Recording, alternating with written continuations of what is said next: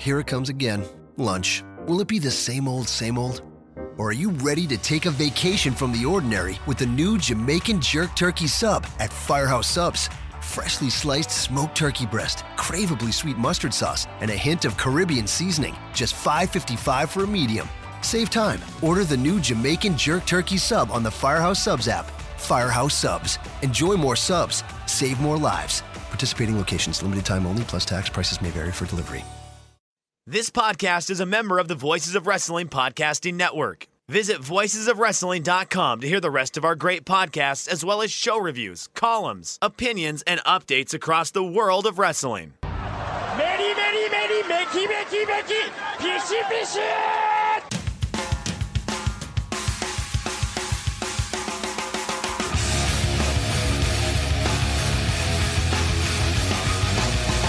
You are listening to the Voices of Wrestling podcast with your hosts, Joe Lanza. X out, go listen to some boring podcast where they're afraid of their own shadow. Okay? Don't listen to Joe Lanza, because Joe Lanza's not changing. And Rich Craich. Give me a name. Like who delivers this guy in a big spot? Joe, don't yell at me. I like him. In the big spot, who delivers better than this guy? Stop yelling at me. I agree. Welcome once again to the Voices of Wrestling Flagship podcast. I am Rich Craich, alongside, as always, man who is disingenuous at times, Mr. Joe Lanza. Joe, what's happening? Oh, that's the one you're going with this week? I like that one. Yeah, I've always liked that one. All right. It's not false at times. You know, you're disingenuous, but for the most part, no, I usually like the King of Banter, but I thought the disingenuous one would be good this week, What do you mean it's not false? What are you talking about? At times. Disingenuous at times. Just a few times. Not often, but just a few times. You agree with that terrible assessment No. that I've chosen to lean into instead of getting upset about? I think there's only one place to lead off this week. I heard a rumor that you watched 205 Live this week. I did watch the 205 Live. Does it have a cool? What do the kids call in 205 Live these days? It's got a swanky name to it, or is it? Yes, they're calling it 205 Live. I wasn't sure if there was like some cool, like the purple brand, or because there's always sometimes they got cool stuff, but yeah, it's just nobody watches 205 Live to give it a nickname, correct? No, I mean like main event is the A show, and what's NXT? That doesn't. I guess the black and gold brand. Mara will throw that in every so often. Nigel says it a few times here and there. I don't know if the kids call it the black and gold, but they do at least. The Raw ratings were good again this week. Fantastic, yeah, up from last week. So things are looking good. Up from down from literally any other time in history, but up from last week, so that's fine. Fourth lowest rated Raw of all time. 23% down from last year's show year over year, which is actually good if you think about it. Third hour was barely over 2 million viewers, 2.08 million viewers. An absolute bloodbath. And there are people defending it by saying it was up versus last week, which is not false.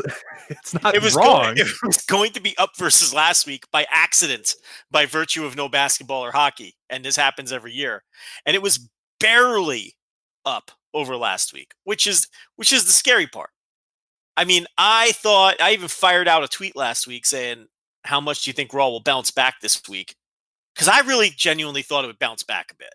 I did, with the basketball over and the hockey well, it over. stands to reason that all your big sports are done, and yes, it's summer, but like the direct competition you have between them, and we saw that too. I think there's always this thing where people that look at the Raw ratings and either cite basketball and hockey games and other sports, or don't cite them or whatever. But you can even see if you track the ratings as they're kind of progressing, as the second game start, like a second NBA Finals game start, people just fall off. They stop watching Raw. So we know for a fact that it's people that watch Raw until something else comes on, and then they go and watch something else.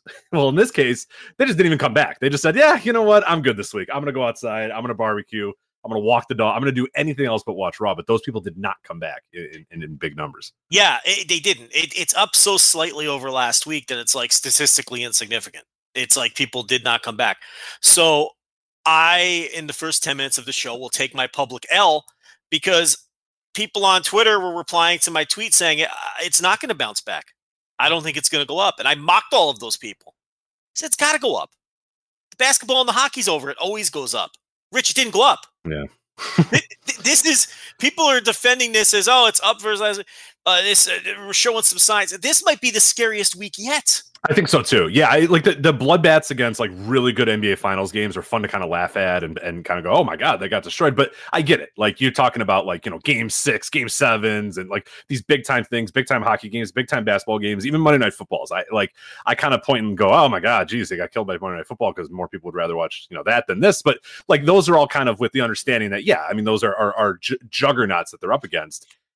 They're gone. There's nothing right now. I mean, there's nothing until football kicks up in you know what, obviously what, September, I think, is the first Monday Night Football game, if I remember correctly. It might even be late August at this point. But like that's bad. Like this is the window where they usually like things kind of look a little up or a little bit more positive, and for them to not jump back at all or very little is ugh. There's no spin to this number. There's no positive spin whatsoever. It's awful. And I'm genuinely surprised.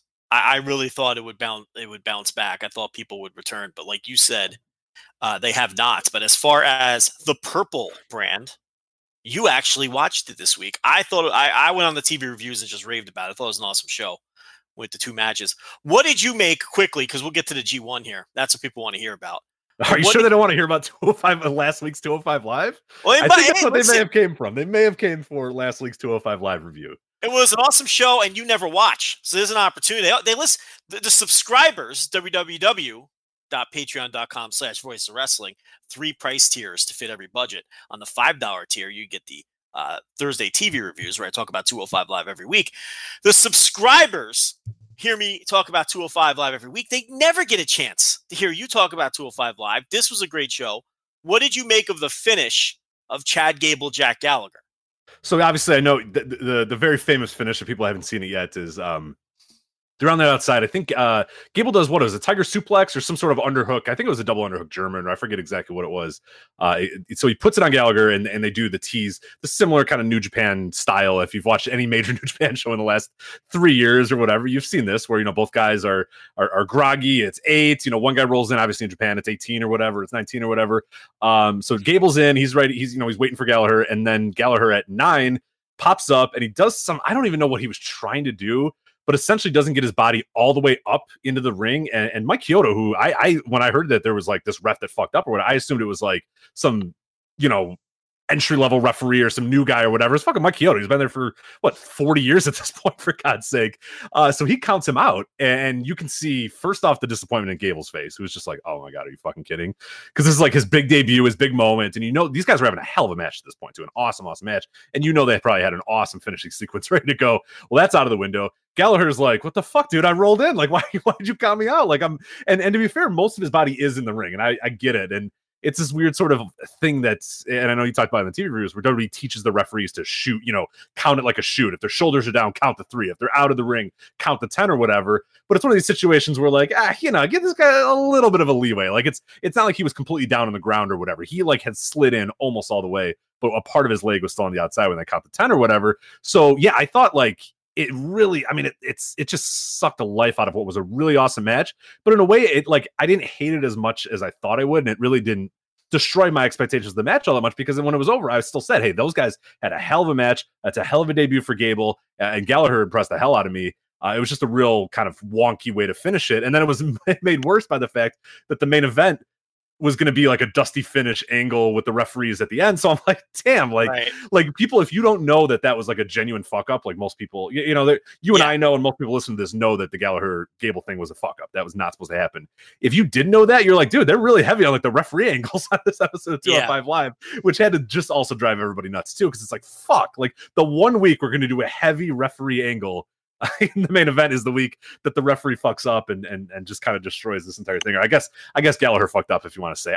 To me, it's the referee. I would just let them slide a little bit. That's kind of my thought on the case. But I get why WWE tells them to work it like a shoot or whatever. But I thought it was kind of interesting, and you pointed this out too, that Gable, when it was over, ran over to the corner, was like, give me the mic, I want to talk, I want to say something, Mike Chioda was like, no, we gotta go. And then Gable just had to like sit in the ring and like kiss towards the crowd for like a minute as they sign off or whatever, which kind of stunk too, because I'm curious what he was going to say. He was going to try to save it and do something organic, but you're not allowed to do that in that No, company. God, no. You can't do anything organic, nothing that might get somebody over. We can't have that. But, I don't mind that they tell the refs to call it like a shoot because they don't want the refs to look like idiots. I understand that. The problem I had with this, though, is Gallagher's body was essentially in the ring. Right. He could have let this one go and he wouldn't have looked like a fool. Right. That's what I mean. If Gallagher's on the outside, and he's on the ground and you're counting 9, 9, like, yeah, that looks stupid. But like all that was like his ankle was still like near the apron. Like you can let that go. Like it was close enough. It was close enough to where the ref could have just stopped the count and nobody would have even thought about that spot again. So I think he was a little too. Who it was? Kyoto? Is that the ref? Mike Kyoto. Yeah, he was a little too hardcore there in that instance, but. The 4-way without the finish, where Tozawa, Gulak, I guess they're going to have a singles match this week, I would assume. That's my WWE main roster match of the year. Fucking rocked. Yeah, that was a great match. That's a big reason why I watched this entire episode. I wanted to see the Gable Gallagher finish. But yeah, that 4-way, man. Yeah, if you have not seen that yet from the last week's 205 Live, go out of your way and watch that 4-way. That is, it's hard to say if it'd be my WWE match of the year.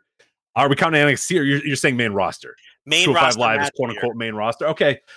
Ooh, yeah. I mean, having watched all the pay-per-views, you might shockingly be right. Well, what are your other serious contenders? Daniel Bryan versus Kofi Kingston. Yeah, I thought that match kind of, I wasn't super high on that. I thought it was a really good match, but I didn't. I would take this one over that. If we're doing like, what would you choose, this or over that? I would definitely choose this 4-way. Okay, how about the Andrade Rey Mysterio matches?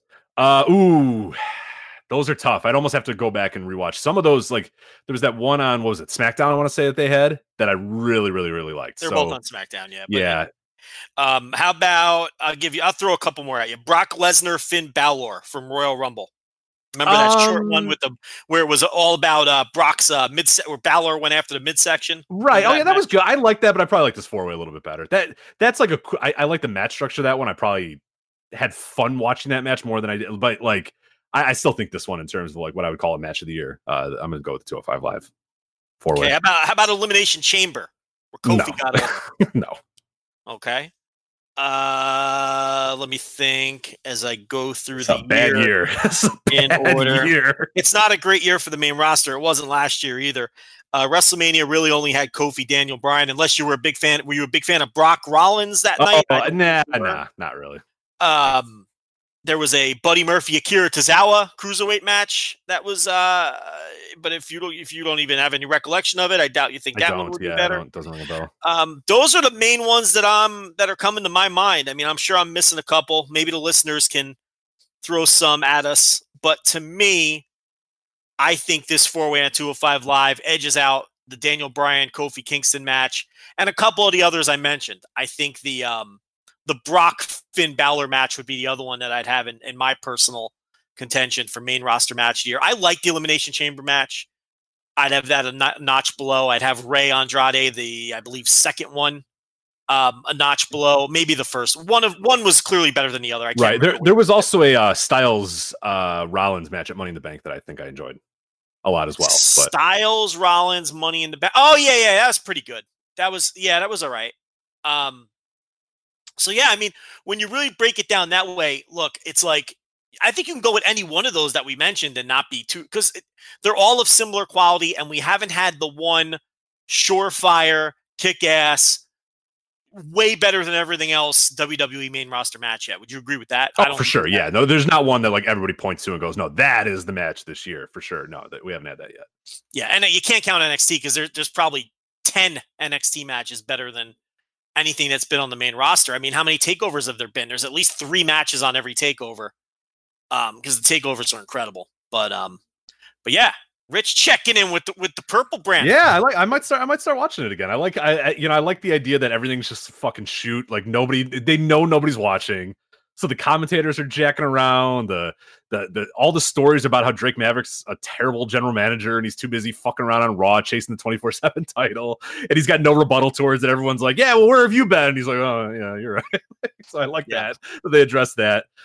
Nigel, I love my favorite part of the entire episode is when Chad Gable comes out and Nigel just goes, I love this. I think you talked about it on the review too, where he just goes, "We have so many guys here with issues that need resolving, and why do we need more people here?" I forget the exact quote, but essentially just like, Jesus, do we really need another guy in this brand? We have a bunch of dudes doing nothing. Like, what the hell are we doing? But then at the end, he was just like, whatever, it's Chad Gable. But I love a little bit of like Nigel shooting there, because that was not like in character, that doesn't make any sense though, does it? Like, that had to just be like Nigel just being like, oh, really? Come on. Like, we have 10 guys in this roster doing nothing. Why do we need another guy that's going to eventually do nothing? But I enjoyed that part. But yeah, everyone's just shooting. Aiden English is just fucking around on commentary. So I enjoyed it.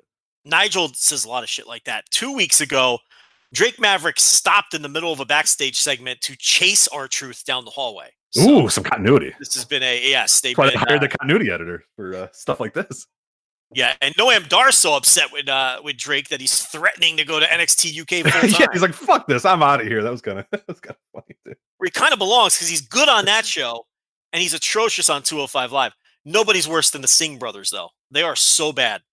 They are an utterly useless act. Yeah, does that happen every week? That thing? Yes, and they're terrible. How bad are the Singh brothers? That was not great. Yeah, I'll probably do a little fast forward through that every week. Because as great as they are, they're really good too. They're awesome. As great as they are in the role as Jinder's bump takers, that's how bad they are as wrestlers. Like, their matches are so bad and so boring, but they're so awesome just bumping around for Jinder.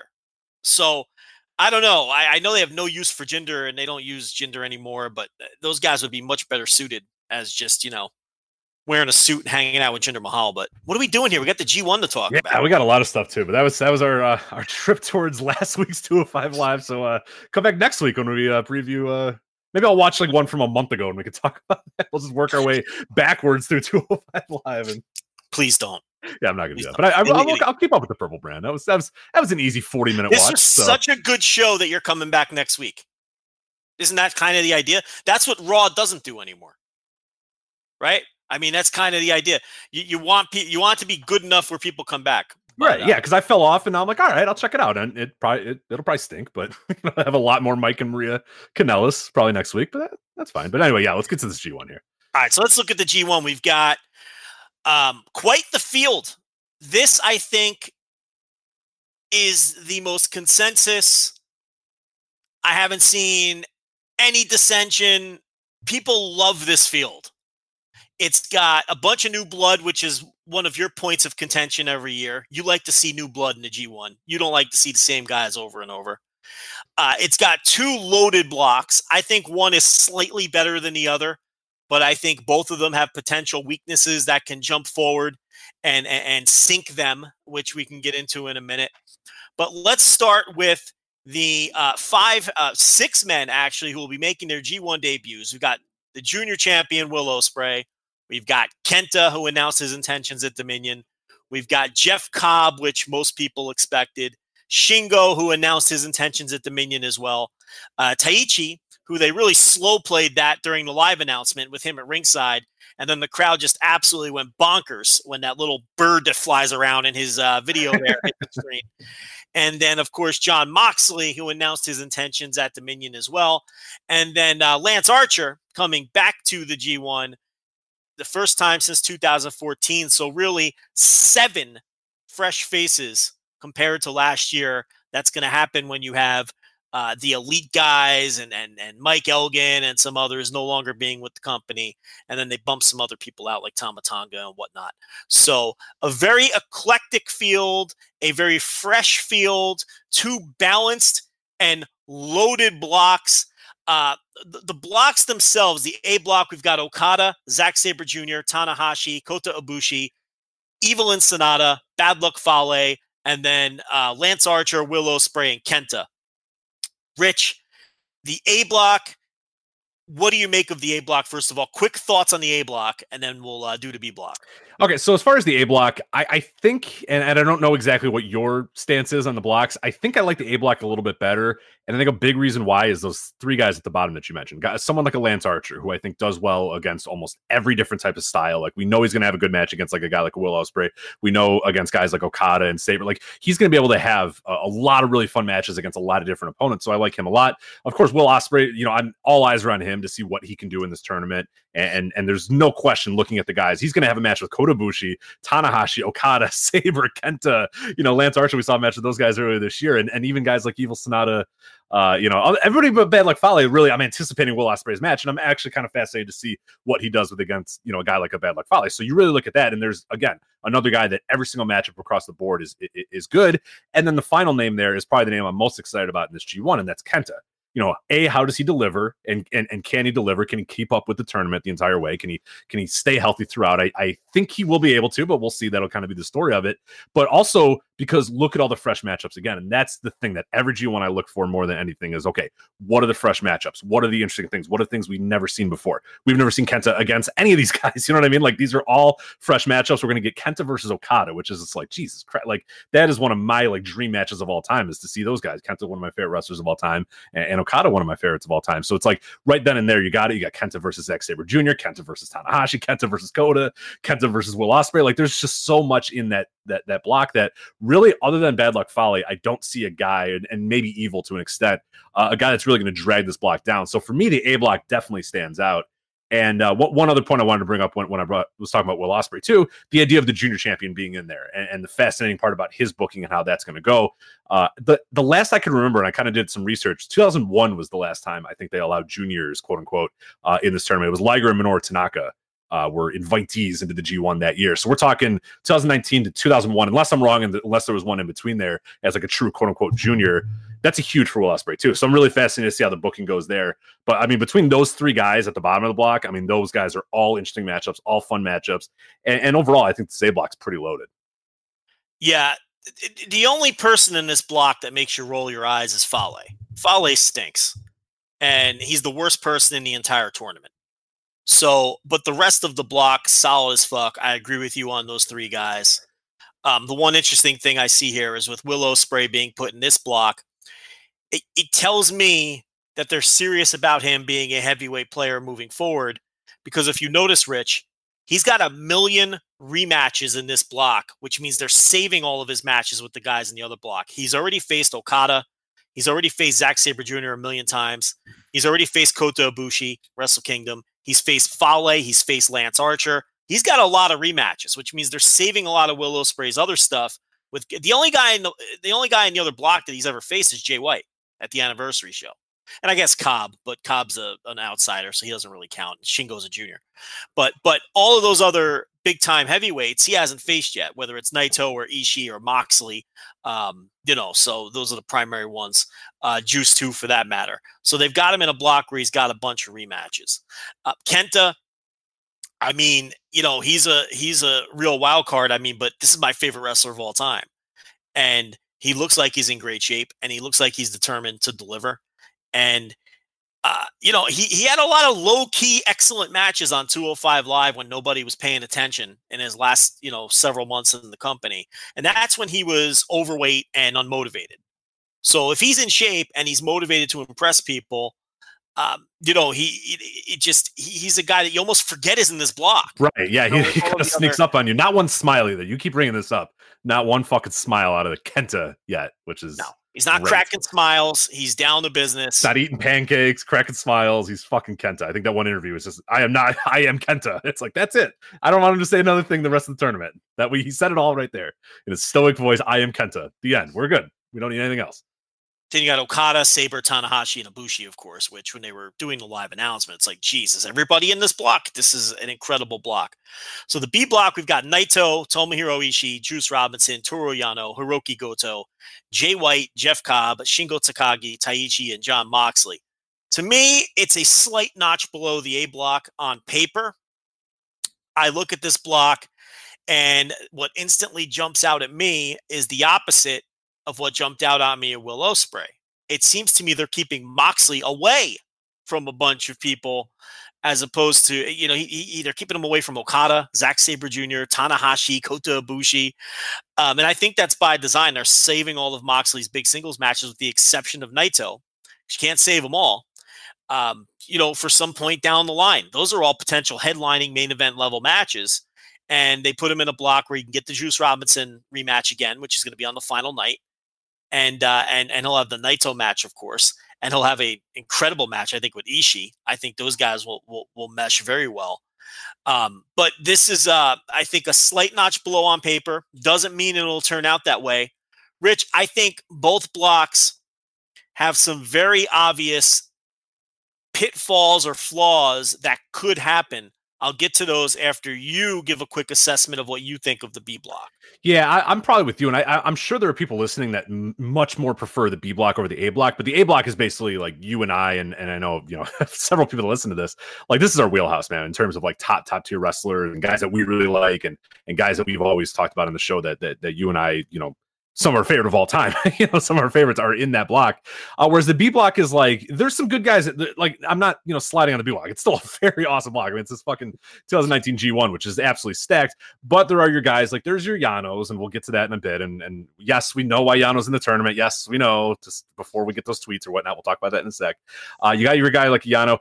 Jay White, I'm very, very, very fascinated to see what Jay White does in this tournament. Obviously, last year he was really trying to build up the, hey, I'm a heel character, look how evil I am type guy. And that sort of dragged down a lot of the matches. A lot of the matches were mired in interference or him being a chicken shit and all that sort of stuff. And I'm very fascinated to see if he's kind of moved past that and instead is just kind of a guy that's out there working hard, as opposed to just trying to get his character over. Because again, that's another guy that I have a question mark next to. If I'm putting little marks next to guys, the A block, the mark I have is Bad Luck Fale because he fucking stinks. You know what I mean? Like the little check mark or whatever the hell you want to call it. As this one, I have Yano, who we know what the Yano thing is going to be. We'll talk about that in a sec. You have Jay White. I'm putting a check mark there because I don't know. I don't know what his style is going to be in this tournament.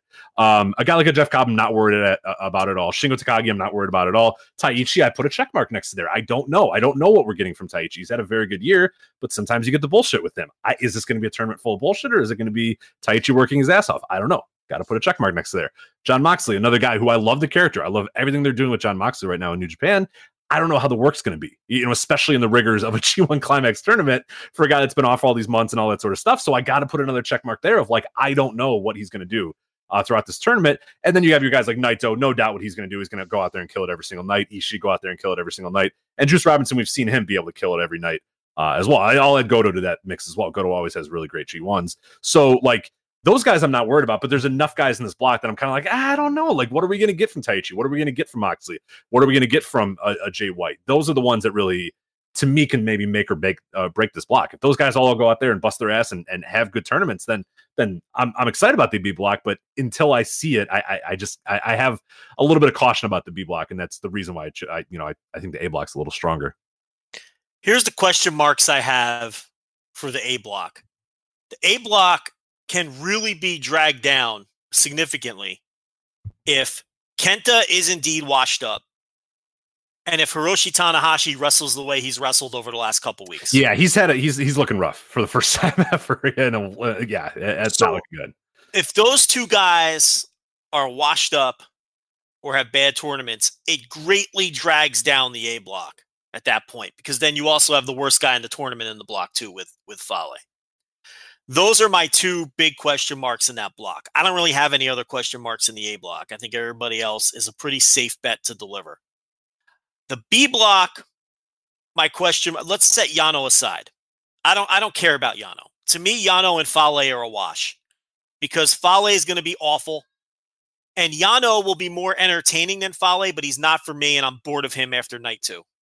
He can only take the turnbuckle pad off so many times before I'm yawning. And by the way, listen to every preview of every G1 we've had in the last 5 years for our thoughts on the Yano thing. We don't need to do it again. We know why he's in this tournament. We understand.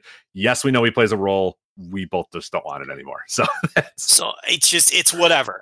His presence doesn't bother me. I understand why he's there. But him and Fale are a wash. Both their matches are always going to be, for me, go make a sandwich. Okay.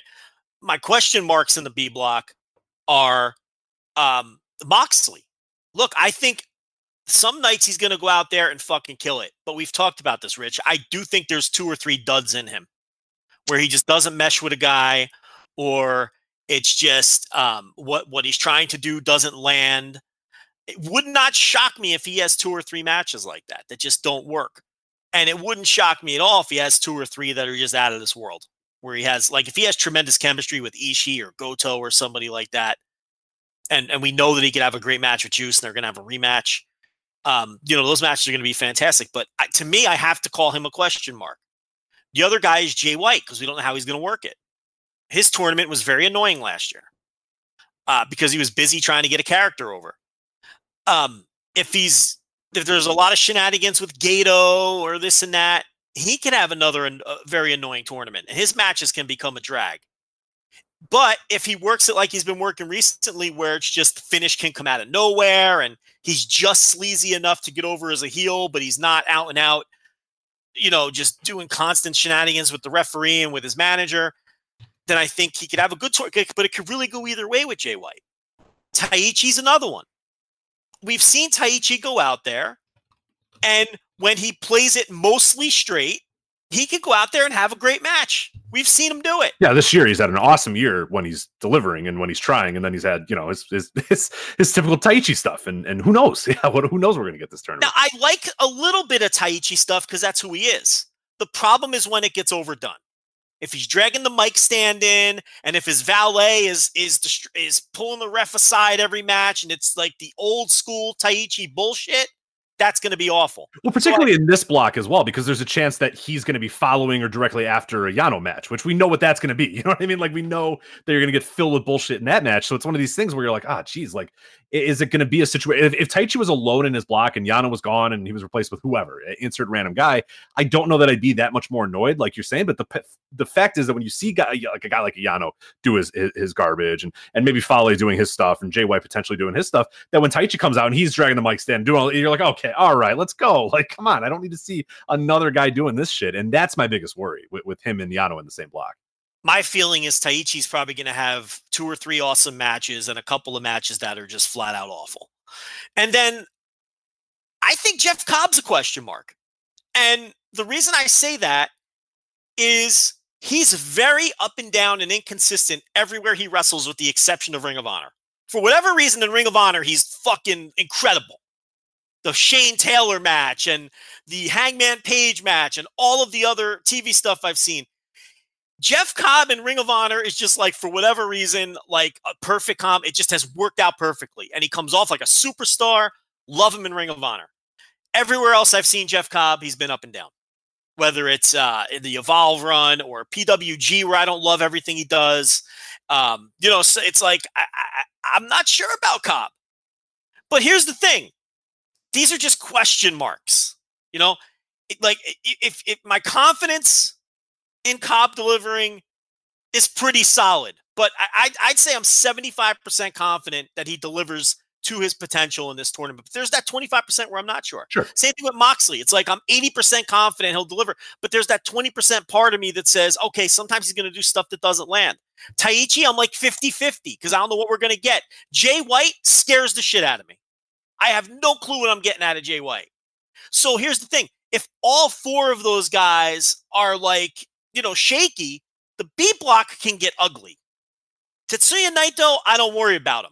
But I'll say this about Naito. He always gets off to a relatively slow start in the G1. You ever notice that? And then it's like you're 9 nights in. Yeah, and then he's like the fucking best for like 2 weeks. You're like 9 nights in, and he's not in anyone's top 5. Like, right. Oh yeah, Naito's in this thing too. It's always that way. And then you hit the final 3 nights, and he just fucking kills it, and then he's in everybody's top 5. And he has like the best match in the tournament. So I don't worry about Naito. Of course I don't worry about Ishii. Ishii is always a threat to be the MVP of the whole thing. I don't worry about Juice. I don't worry about Goto at all. Goto's awesome. Yano, we're throwing him out. It doesn't matter. And Shingo, I'm not worried about. Shingo, I think, is going to go out there and be good in all of his matches. Will his opponent always be good? I don't know, because I have questions about 4 of those dudes. But I know I have no qualms at all that Shingo's going to go out there and put in Shingo performances every night. So I have more questions about the B block. The problem is, if you eliminate Tanahashi and Kenta from the equation, I mean, that really drastically hurts the A block. You're right. Yeah, I didn't really think about that. The potential of both those guys not delivering. I just I guess I take Tanahashi for granted because I think he's just always can kind of turn it on or whatnot. But it's been rough for him these last few weeks, so that's a worry. And then the Kenta blow up potential is definitely there. I don't think so. If I'm a betting man, I think he's going to go out there and be awesome. But you're right. There's the possibility that he just gets hurt or he can't hold up to the rigors or whatever. We'll definitely have to see. But those are 2 huge blows. It's 2 huge blows. It's like worse if those guys are washed up, then if Taichi doesn't, like, who cares if Taichi doesn't deliver? You know what I mean? It's like, but if Kenta or Tanahashi don't deliver, or both, like, that's a huge blow. A much bigger blow than like if Taichi or Jeff Cobb don't deliver. So interesting, but I wanted to, everyone's going to fawn over the blocks because they're great blocks and they're balanced, and this is a loaded field. But I wanted to point out some of the potential pitfalls that there are in each block. Let's go over each guy now, and we'll do what we do every year. And I want you to tell me, do they have a realistic chance of winning the entire tournament? Number one. And then we'll briefly talk about what kind of tournament we think we're going to get out of them. Let's start in the B block, and we'll start with Moxley. Does Moxley have a legitimate chance of winning the tournament? Rich Craich, you are up first. Nah, I don't think so. No, because you're asking him to then headline. Now, 2 dome shows. Does that change your mind? Not really. I just think that we're too muddy with AEW kicking off in the fall and whatnot. So, we'll get to that here in a sec, obviously, with Moxley. But I think he's there as kind of an attraction for right now. But I don't think he's anybody that you say, yeah, we're definitely going to go to the dome with him. So I'm a pretty heavy no on him. Okay. Now, you do expect him to be a player going into the final 3 nights. He's got juice in the final night of the block. If you need a little help. You're right. That is. He's probably going to be a player. I mean, he is a champion, so they're obviously going to protect him over non-champions, if possible. Juice doing a big upset on the final night seems like a pretty. I'd say he's in the mix. I think he's in the mix. I don't think he's like a. I don't know how to put it. Like, I don't think I'll ever truly believe he's a contender, but I think he might be in the mix in kayfabe standpoint of being near the block, if that makes sense. Yes, it does. I agree. I think he'll be in the mix right till his final match. I think Juice upsets him and knocks him out, and then I think it comes down to Naito and Jay White. That's what I think. So I think, Moxley, I think he'll have an excellent record going into that Juice match, maybe 1 or 2 losses, maybe 2 losses. And then that loss will eliminate him, and the block will come down to Naito White. So I'm with you. I think kayfabe-wise, he's a player, but realistically, I don't think he can win the G1. Now, can he win the block? Because we always talk about that too. You could always have one block winner, the Goto thing that we always reference, where it's not a guy who maybe necessarily can win the whole tournament, but anyone can win a block if the guy from the other block is going to win the tournament. So do you give Moxley any kind of chance to win his block? A little bit of a chance. Like, I'm still of the mindset, and we'll get to it when we talk about, the top of this B block. I'm still of the mind that Naito's going and winning this G1. So for me, then that sort of eliminates, obviously, Moxley. But for your standpoint, you've been talking about Kota Ibushi for a while, and I don't know if you've kind of changed off that based off the schedule and the block placement or whatnot. But if you're under the assumption that someone like Ibushi or even Okada as a champion wins, which it seems pretty unlikely, but we'll talk about it when we get there, then I could see Moxley doing it. But for me, I can't personally say that because I do think Naito's going through and winning the entire block. But I can absolutely see it if like another scenario plays out, like where Kota Ibushi or whoever from the A block. I think he's very, very realistically could find his way in the block championship, but not ultimately winning the G1. Okay, so Moxley is not working Dallas. We've got to address this. Yes. This was New Japan got ahead of this by putting out a little press release and putting out some tweets before they announced the card lineups. Now, he was never advertised for Dallas. That is important to note. So it's not like they pulled him from a card that, they never advertised him for Dallas. So, but they still chose to get ahead of it and say that he wasn't going to be there, which I found, I have a theory as to why I think they did that. And as we found out, as we speculated, it's an AEW thing. Moxley is not going to be able to work any shows in the United States what's that date? 9/1, I guess, is the date for everybody for the indie dates and everything else. Right. Yeah, that are not AEW dates. And this isn't even past 9/1, but I guess they're just, his deal, I guess, says he can't work non-AEW. I guess they just don't want him working the New Japan date. I mean, because he's working NEW dates. But at any rate, he won't be in Dallas. New Japan jumped ahead of it. Rich, what do you make of this? You wrote an article on the site. Yeah, so I have a column right now up on voiceswrestling.com if you want to read that. This is a weird one because I saw a lot of people with their battle lines of, it's New Japan is doing this because and AEW is doing it because of this, and they're the bad guy, and that's the bad guy. And I'm ultimately kind of like, I don't think anybody's really the bad person in this. I don't think anyone's really the bad guy in this. I think ultimately it's just a lot of different parties, maybe selfishly. I won't say it's not selfishly, but selfishly in their best interest is deciding, AEW is saying, hey, yeah, you can work Japan and do everything else, but no, you can't work America. No, you can't work a New Japan show. And again, like, do I think that it's like, oh my God, if I saw John Moxley on this New Japan in Dallas, like, I'm not going to go to AEW or John Moxley. I never buy into that. I think that's kind of bullshit most times when companies try to do that, but they're well in their contracted rights. If they said, hey, John Moxley, we'll sign you to this deal, but you can't work Japan in the US. And he said, well, there's enough money on the table here, so that sounds good to me. Then that's fine. Like, they bargained it, and that's sort of the contract. And I can't really get too upset about it. And I don't think it's like super. We'll get to the AEW part of it here in a little bit. But yeah, anyway, that's their kind of stance of it. And New Japan, I think, is at like almost no fault whatsoever, because they essentially never booked this guy to go on that show. They was never announced that John Moxley was going to be there. And more to their credit is they got out ahead of it. And just in case, because they could have absolutely, and most companies probably would have just let it ride until maybe the final day and then say, you know what? Yeah, John Moxley's not going to be here. Or if a bunch of people ask, they might say, but maybe hope that some naive wrestling fans go, oh, John Moxley's in New Japan now. Oh, he's in the G1. I'll go buy tickets to this. Like, it would take a very naive fan to do that, but still there might be a few of those that might buy a ticket because of that. Well, New Japan gets out ahead of it and says, hey, this guy that we never advertised is not actually going to be at the show, just so you know.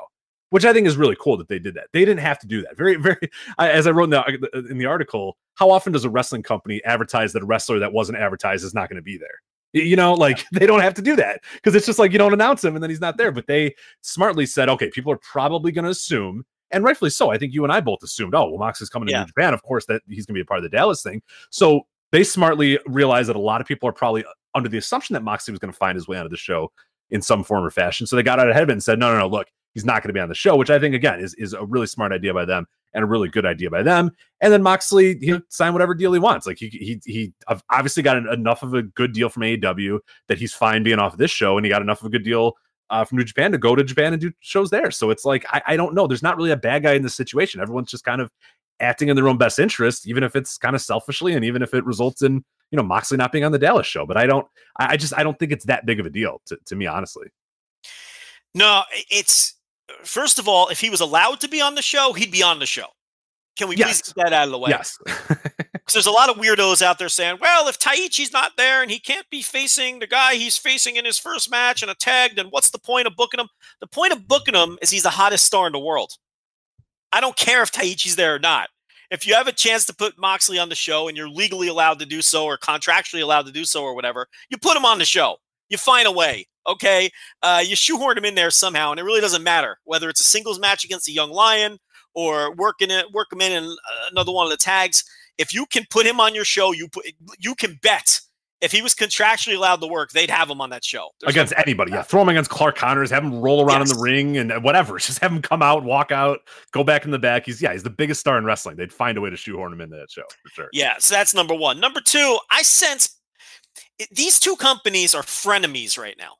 And there's a lot of passive aggressiveness. And I think this is all part of the odd frenemy relationship that they have, where AEW, and I don't think they're at fault for not letting them work the show. I don't. I think if they're within their rights to do that, based on his contract, then I don't have a problem with them exercising that right. But I do think there's a little bit of passive aggressiveness to that. And I think there's a little bit of passive aggressiveness to New Japan putting that out yesterday before the lineups came out. I do. Because it was only about 12 hours before they put their lineups out. They could have let people wait another 12 hours to quietly find out that Moxley wasn't on the show.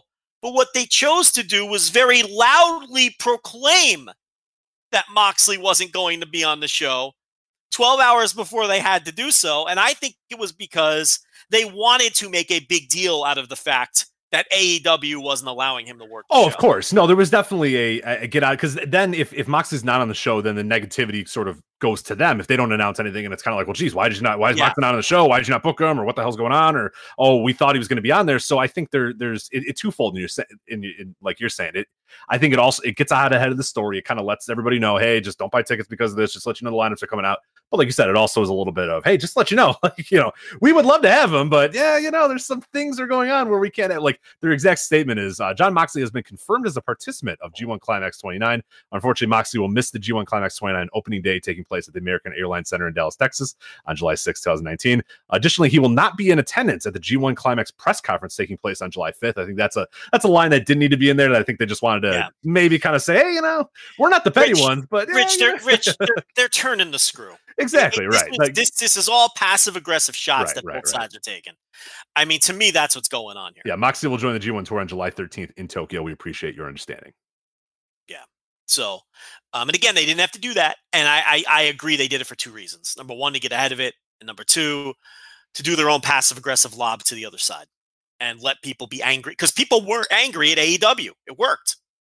That's where all the anger is directed with this whole thing.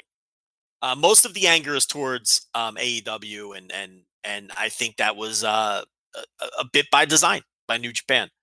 But that's Moxley. Let's talk about Taichi a little bit. I don't think either one of us think he has any chance to win this tournament. No, I'm at a 0 for sure. But. Or to advance out of the block. So any other thoughts about Taichi making his G1 debut? He, like I said, they really milked it with him during the announcements. They had him sitting out there too to really to help milk it. And then when they announced some of his matches the next night, they all got really good responses. So do you have any other additional thoughts about Taichi? What kind of record you think he'll finish with? I see him somewhere 3-6 range towards the bottom of the standings. What do you think about Taichi? Yeah, I think so. I think maybe he's capable of a few like kind of big upsets to kind of straighten out this block a little bit and maybe get a little bit of balance there. And that's what Yano will talk about when we get up to Yano too. That's a big part of his thing, is that he can kind of have this balance. And I think I see Taichi as the same guy too. I think Taichi can beat like a guy like Ishii or whatever, and it's not going to look like something that's ridiculous or whatever like that. I think so. He can. I want to say 500. Maybe he's in that range, middle of the block. I don't know that he's ever in the top half. I don't know if he's ever contending for the block lead, but I think he's in the mix. He's definitely not on the lower end of it, but I think he at least is going to be. Is he maybe going to be in the lower F though? I'm looking at the block though, and I don't see a bunch of guys that can lose now. That I'm kind of looking at this going, man, I don't know, because like Moxley, you're not going to have lose a bunch. Shingo, but I mean, how do you go from undefeated for 90 matches to like dropping 5 falls in a tournament or whatnot? And then guys like Cobb, I guess, is not going to do great, but he has to do okay. Jay White, obviously, I think is going to be a player until the final night. Maybe Taichi is going to do is bad. Taichi's a bottom guy. Yeah, maybe he is a bottom guy. Okay. He's the bottom. He's not. He's finishing in the bottom 3. So's Cobb, and I wonder if I think your man Goto might be finishing in the bottom. I feel bad. I feel horrible, but it's like, oh no. I'm looking at the list. Like, oh no. I don't think Goto will have a winning record. Oh, I think no. Goto's got 4-5, 3-6 written all over him. For sure. I think Yano finishes near the bottom. I think those guys finish near the bottom. This is a good transition, because what do you think of Shingo? Because this one's a tough one for me to figure. He obviously only has 1 loss. They gave him the win over Kojima, which was a big win. I don't think he'll be a bottom guy. I don't think he'll have a losing record. But I think he'll get 1 or 2. Let me ask you, do you think he gets 1 or 2? Here's the thing, though. All the big wins are in the other block. Okay?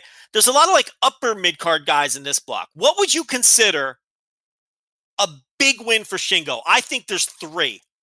Moxley, Naito, and Jay White. I don't think him beating anyone else would stun me. No, him beating Ishii would be like, all right, cool. That's like sort of a sign that he's, whenever he's done with his junior run, he's able to kind of move up. Goto, no, he can easily beat Goto. Juice, obviously, he can easily beat Juice. Yeah, I'm kind of with you. Yeah, Moxley is a big one, because we know that he's pushed to a certain level and he's going to be a guy in the mix. So if we agree that there are 3 potential big wins for Shingo, how many does he get?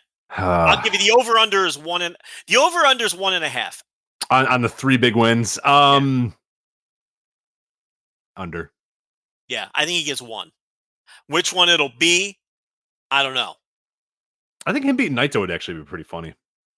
Pretty interesting. Like Naito, I think, is probably going to win the entire block, but I think, Shingo having that win over him might be a pretty cool thing to kind of build towards. The problem is, I don't think they're going to do a briefcase match with Shingo and Naito. Oh, you're right. Yeah, of course. I forget we have like 4. I guess you can't ignore that one. Like you can ignore like a Yano briefcase match, but you can't ignore a Shingo one. Forget that then. Yeah, strike that from the record. I think Naito's beating him. I think he could beat Moxley. I think Moxley of those 3 would be the one I would say. Maybe Moxley. Yeah, White doesn't. I don't know. I don't really love that. But Moxley has a title. So is he going to lose to a junior? See, it is the U.S. title too, to be fair. So yeah, but it's Moxley, who is a big star and a title holder, and it's a junior. So it's just so interesting. This tournament has so many interesting angles, and Shingo to me is a guy I really don't have a good feel for what they're going to do with him. The whole junior thing, you can't ever discount that, even though we know the long-term goal with both of these juniors is to move them up. They're still juniors right now, and that still means something. And that will be a further discussion to have when we get to Will. But, so as far as, we were talking about 2001 again, it's completely different. It's a completely different company at this point too. Liger had 3 points in that tournament, and Minoru Tanaka had 2. So they didn't do well.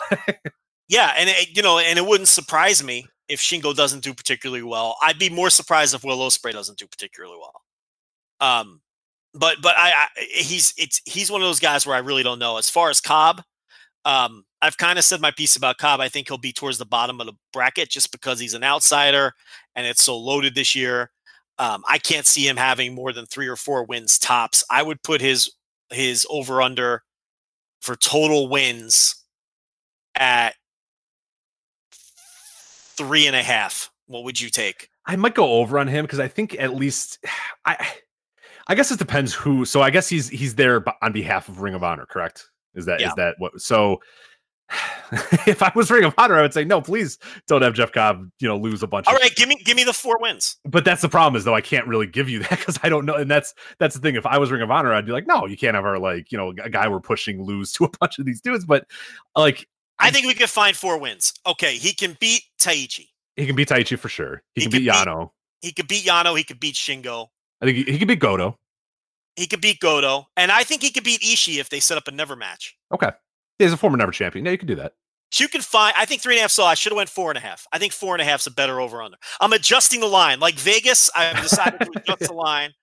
The over under on Cobb's 4.5, but I don't see him being a player, and I'm pretty sure he'll have a losing record. He's got 4 and 5 written all over him. Jay White. So, is there a chance he can win the block, and is there a chance he can win the whole tournament? Rich Craig. I think he can maybe win the block. I think he's at least going to be there the final day. If we look at that August 11th show, you got Naito versus Jay White. Like there's a reason that's on the final show. And we kind of say it's unfortunate it'd actually be good if I didn't know the final few nights of the tournament, because then I'd have a little bit more of like, hey, maybe this guy or maybe that guy. But like knowing that that's the final night, like, those 2 dudes are going to be the players, and it's probably going to be whoever wins that goes through. Yes. Most likely, or there's some weird scenario where somebody, they tied and somebody else goes through. But most likely, they don't do all that. A lot of times, they don't do all that bullshit. A lot of times, it's just going to be who wins goes through. I feel like that match is it. And in my heart of hearts, I can't see White winning that match. I have Naito winning that. But I suppose I could see a scenario. It's not a 0% that he wins the block, but I'm probably a 25% because I'm very in on Naito being the block winner. Yeah, I mean, if you think Kota Ibushi's winning the tournament, I could see them not doing Ibushi Naito again, and then Jay White going through. You see what I mean? So, because I'm convinced Juice is getting his win back and knocking Moxley out. That just I'm 100% on that. So I do think it comes down to White Naito, and I think if Ibushi's the one going through, then I think that it'll be White against him and not Naito. But so I say he does have a chance to win the block, but I think either Ibushi or Naito are winning the tournament. Mm-hmm. So Goto obviously has no chance to win either. I mean, who's he got? Let's see if we could even make a case. Who's he got on the final night? The final night he's got Shingo. So, but I don't think Shingo will have a fun tournament. I don't think he's going to be in the mix though. Yeah, that match, the Shingo Goto match will mean nothing, and the Cobb it'll rock. It'll be fucking great, but I don't think it's going to mean anything. Yeah, the Cobb Yano match will mean nothing, and Ishii Taichi. There's an outside chance that like if one of those guys win, they like stay alive for a couple minutes until they get knocked out later. But those other 2 matches aren't going to mean a thing. So that Goto, just hope for good matches with him. Yano, we'll just do a hard pass there. There's no need to discuss Yano. Yeah, again, listen to the last 5 G1 previews we've done. The one thing I'll say about Yano that annoys me, and then we'll get off of Yano, is I don't like when people feel the need to overcorrect. Okay? I get that there's people who like watching Yano's matches, and I don't have a problem with that. Okay? I'm tired of them, but I get that other people enjoy and it. I don't universally hate them either. Go back and listen to some of G1. Some of them I really like. Yeah, some I really like, but there's some of those, it's night 11 and you're like, all right, dude. Like, I got no time for you.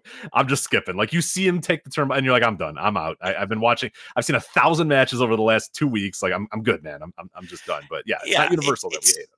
Yeah, there'll be 1 or 2 that I find mildly amusing, but it's usually the same old shit. And I'm someone who I'm a match nerd. I want to see great matches. And I don't have a problem if you're into Yano. The problem I have is when people overcorrect. Because here's what happens. Everyone bitches and complains about Yano being in it, and all of the people who don't like Yano, because he's very divisive, and people should be able to understand why people don't like Yano. Everyone complains about Yano's presence and bashes Yano and makes fun of Yano, and then all the people who like Yano insist on overcorrecting, and you see a lot of stuff like, well, Yano is the best part of the G1. You don't mean that. You don't mean that Yano, you don't really mean that he is the best part of the G1. It's hyperbole. It's an overcorrection, and it's a pet peeve of mine. Okay, you're annoyed that people are bashing Yano, so you have to swing so far in the other direction that you have to make an equally stupid statement and say that he's the best part of the G1. Or he's the only part I like in the G1. Everything else he's sucks. The only I thing love he's the best part of the G1. If you really believe that, then you don't like the G1. Because you're telling me that the best part of the G1 is the outlier who works a completely different way than everyone else. Then that means you just don't like the G1, which is fine. Okay? Or it's just an overcorrection. It's the same thing as when people say that the crust is the best part of the pizza. You do not mean that. It's just bread. It's okay to like crust, but you need to find a different way to say, I like the crust. How about just saying, I like the crust? You don't have to overcorrect and say the crust is the best part of the pizza. Right. If the crust is the best part of your pizza, then stop eating pizza. Then you don't like pizza. You like breadsticks. Order breadsticks. You don't like Crazy pizza. Bread. Get some Little Caesar Crazy Bread. That stuff's great. It's an overcorrection, and I hate it. I hate when people say the crust is the best part. You know what I say to people who say that to me? I say, okay, let's order a pizza. As a Jersey man, I cannot imagine how that gets the blood boiling. But yeah, go ahead. Let's order a pizza, and here's what we'll do. I'll cut off the crust and you could have that and I'll have the rest. You want to take that deal? No one in their right mind is taking that deal. If you do, it means you don't like pizza, which is completely different than saying the crust is the best part of the pizza. Do you see what I'm saying here? Everyone's choosing the cheesy goodness and the toppings over the fucking bread. Okay? So it's like, I can't take the overcorrections. Right. And you can admit that the rest of the pizza is better, but also enjoy the crust sometimes too. That's exactly right. My point. Like, if you like Yano, fine, but don't overcorrect. Right. I guarantee you the Venn diagram, it's the same goofballs who go, the crust is the best part of the pizza. Yeah, sure it is. Okay, then you just eat the crust then. I'll take everything else. Has anybody taken you up on that ever? No, of course not. Why would they? Have you tried? How long have you actually... Has it gotten ever close to anybody saying that they would join you? Yeah, no. They'll get mad. They'll get mad. Oh, you're an asshole. I'm just trying to say I like. Then just say you like crust. Right. Then don't tell me the crust is the best part. You try to put your money where your mouth is, and they don't want to do that because pizza's delicious and crust is fine. I'm not the one making the hyperbolic statement here. You are. Okay. So give me the cheese and the onions and the pepperoni and all that shit. You take the fucking bread. Oh, you can keep the fucking onions, Joe. But crates with the onions over here. But you get the idea. Okay, so that's what Yano is. He's the fucking crust. If you like it, fine. But don't sit here and tell me it's the best part. Because you're objectively wrong.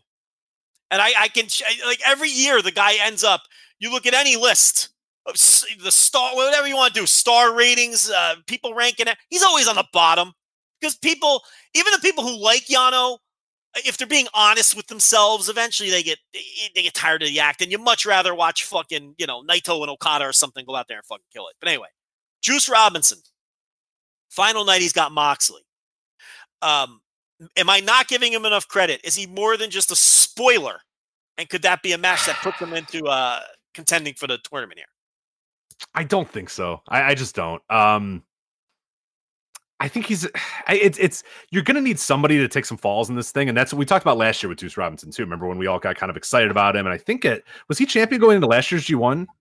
I'm trying to remember there was something Juice, where and he went like 3-6 or something. Yeah. We talked about that last year. We were like, well, someone's got to lose in this block. And like, yes, they protect champions more than not, but like, somebody had to lose. And I remember last year we were talking about, well, is he going to be a contender? Is he going to be in the mix? Well, he's a champion, yada, yada, yada. And then when it was all done, we watched and they were able to sort of integrate his hand into the story and tell the story of, the reason he was losing is because his hand was hurt or whatever, which was good. It was a good way to sort of address why one of your champions was losing a bunch. In this case, he's not a champion right now. They got the title off of him. And I think that's not the reason why they got the title off of him, but I think now this is a good opening for Juice to, I don't know, 2-3 wins. Like, is that nuts to say? But someone's got to lose. Like, someone has to lose in this block. I think Juice will do better this year than he did last year. I think people made too big a deal of him only having 3 wins or whatever last year as U.S. champion, because I think if you put the title aside, that's kind of what his slotting was at that point. I think he's been elevated a little bit since then, even though he doesn't have that title anymore. And I think that last year he got off to like the 0-4 or 0-5 start or whatever. And they did the story with the hand, like you said. And then he made like the gutsy comeback and won a couple of matches. And I think people overreacted to his G1. I thought they told a nice little story with Juice. And you can't push everyone. Someone's got to lose some matches. And I didn't have a problem with him losing matches last year. I think this year he'll win more matches, even though he's not a champion. I know it sounds a little weird, but I think I don't know. It could be a scenario where him and Moxley are both alive going into that last night, but then the Naito or White or whoever wins the main event ends up with 2 more points than Juice, who beats Moxley. Maybe Juice is 2 points behind everybody, ties up Moxley with the win, and then has the tiebreaker over him, and then he's the guy who needs a draw or something. You know what I mean? The problem is I just don't understand how fundamentally you can do that, because you have a guy like Moxley who has to be sort of in the mix and get a bunch of wins. I guess Shingo takes more losses than we assume in this scenario. Thing. Yeah, someone has to. Yeah. Right, because maybe Cobb takes more, but we just kind of laid out a scenario where he can do okay. Jay White is obviously going to go and do well throughout the tournament. Goto, you'd have to really make Goto a geek to have Juice still get as many wins as he's going to get. Yano, I think he's going to be towards the lower of the block. Maybe he's a guy who doesn't get one win the entire time. I think Yano's looking at between 0 and 2 wins. Yeah, I think that's probably right. And then like Ishii and Naito, like I think both those guys have to be someone. So I don't disagree with you that Juice is in a better spot than he was last year, but I just don't fundamentally know. I'm kind of doing the math in my head and I can't understand who he's beating. Here's the bottom line. There's going to be a couple people in this tournament who lose way more matches than we think they're going to lose. Mm-hmm. There's no way around it. It's because like you're saying, that's why I'm not confident that Jeff Cobb wins more than 3 or 4 matches, because he's a perfect guy for everyone to beef up on, because it doesn't matter if it beat him. So yeah. And that's why I don't think Taichi might not do particularly well, because you got to beat some of these guys have to get beat. And this is such an intriguing tournament. Even more so than the last few years from a kayfabe perspective. It really is. So we come to Ishii, who is always among the MVP contenders for the tournament, but is almost never contending for the tournament. Maybe 1 year, I think he was in the mix going into the final night, but usually he's eliminated by then. And who does he have this year in that match? I think we just talked about it. He is against Final Night. Sorry, let me scroll down. Taichi. Yeah, Taichi. So that to me strikes as Taichi beats him to at least eliminate any potential Ishii in the finals thing. So I think he's going to be in the mix for this at least this year. But he could be one of those guys that maybe we are over assuming that we assume he's going to do a little bit better, but might only have a handful of wins and be in the middle mix. But that's it. Taichi match leads me to believe that he's at least in sort of the mix, but then Taichi beats him and then Taichi gets a future title shot or whatever. That's how I kind of read that scenario, but I could be wrong. That's the match, aside from the big 2, that's most likely of the other 3 to be meaningful for one or both of the guys, I think, if they do surprise us and really go hard with Taichi. And Ishii is the never champ. I mean, he's not going to go 3-6. I mean, they're going to set up a never match or 2 for him, I think, but it's the thing with Ishii, like always, is he's going to have he always has a great match against Naito. He's going to have Ishii Goto is a lock to be a great match whenever those two guys get in the ring. I think he's going to have a phenomenal match with Shingo. I think he's going to have great chemistry with Moxley. So I think Ishii is going, once again, Juice he could have a great match with, is once again in position to be the MVP of the tournament. That might be a better question. What do you think? Now, with the stacked A block, those guys have an opportunity for a lot of great matches. So I think it's actually, I would say someone coming out of the A block, if I had to make a prop bet, I'd say the MVP coming out of the A block would be like minus 125, and the MVP coming out of the B block would be like plus 130. I think it's more likely that the MVP comes out of the A block. But Ishii, I think, again, is positioned to be right in that mix again. What do you think? I think this year particularly, too, because you look at matchups that Ishii can have. Ishii and Juice Robinson, that sounds awesome. Ishii and Goto, I mean, Jesus, we know that that's going to be good. Ishii and Cobb is another match that looks awesome on paper. Ishii and Shingo, another match that looks great on paper. And then fucking Moxley and Ishii, man, I like that has the potential to be awesome. And then, of course, there's Ishii and Naito, and those guys are the series of matches they had are some of the best ever. So, yeah, I'm with you on that, where, like, when you look at all the different styles in this B block and all the different things that guys can work with and all that sort of stuff. Like I mentioned Ospreay on the A block where he can sort of adapt and work with every single style. I think Ishii in this block, like the perfect opponents are all there right for him. So I'm really excited to see what he does in this thing. And I think if anybody emerges from the B block as the MVP, it's probably Ishii. And that's, with that being said, I think Naito maybe peaks higher, but I think Ishii peaks more, if that makes sense. Like I think across the board, Ishii's going to have like 8 or 9 matches that just rock. And Naito might have, as you said, 3 or 4 matches that are really good and are in like the top 10 or the top 5 when it's all done. But maybe Ishii does a little bit more across the board. Okay, so now someone we could really sink our teeth into, Naito. You think he's winning the tournament? I do. I still do. I still think that's the best story to tell. I know it's weird with the IC title. I don't know how to get around that quite yet. I don't know what you do with that, but it's just, it feels to me, it's the perfect opportunity to do it. I know that Kota Ibushi's there, and I know Kota is hot, but man, it's like the big dome show, the 2 shows, Naito's previous losses. Like he's eaten a lot of L's this year too. Like I don't know. It just feels right for this to be the year for it. But I mean, I'm not 100%. Like I was 100%. 6 months ago, if you asked me this question, I was 100%, 1,000%. No doubt it's going to be. So what's your percentage? I think now I'm probably 75. I think he's still a favorite. Okay, so where's your other 25 go? I think Kota Ibushi. All 25? Yeah, I think all 25 goes to Kota. I think those are the only 2 guys that really give any realistic chance to win the B block. But the fact that I'm even thinking of anybody else but Naito is pretty interesting because, yeah, like I said, 6 months ago, it would have been 1,000% on Naito. But I do think there's some doubt in my mind. You've creeped some doubt in there, and the IC title definitely makes it a little more weird to kind of figure it out. But I just think everything kind of lines up for it to be that year for him. So I think, and I kind of hope so too, because I think it'd be a pretty cool story to tell. I wish that Ibushi and Naito were in the same block, because I think they're tipping their hands here.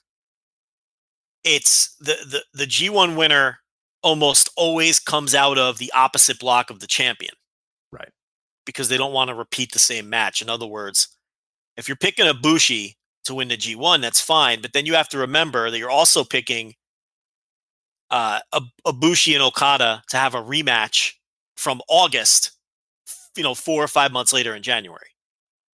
And that's harder to sell a match when you've just done a match. You see what I'm saying? Oh, absolutely. Yeah. Whereas Kota and Okada will have happened, relatively recent, whereas Okada and Naito has not happened in a long time. That is, of all the matchups that, like you're talking about, Tokyo Dome main event potential, that would be the freshest. That is absolutely 100% the most fresh match that they can do. So when Ibushi ended up in the same block as Okada, mm-hmm. and Naito was in the other block, I kind of stepped back from. I started swinging towards Ibushi a couple weeks ago, just based on my gut. But this may be tipping their hand. And as far as him being the IC champion, there's 2 schools of thought. He could just drop that title, or it could just be title for title. Why not just do title for title at the I'd like it. That's cool. Yeah, I like it. I don't like the idea of dropping the title, because that sort of, I don't like what that says about the title. You still need to protect that title. It's still a money drawing title.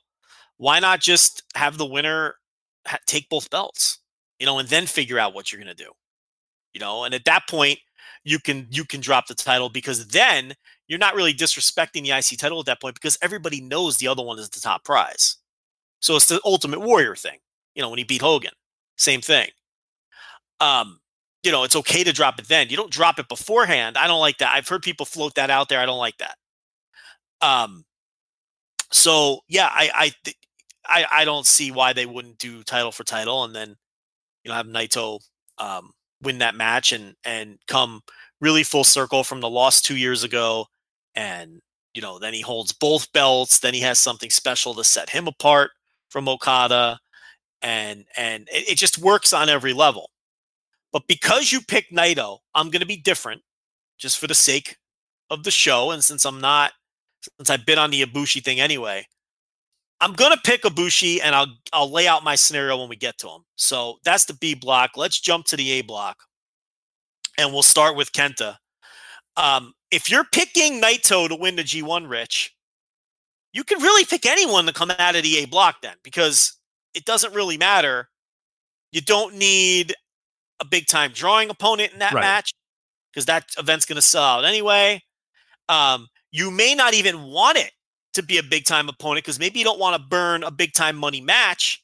So this is going to be interesting from your perspective going through these because you can pick a number of people to potentially win the block. Do you think they think so highly of Kenta? We don't even know if he's coming in full-time or just for this tournament. We don't even have details on that yet.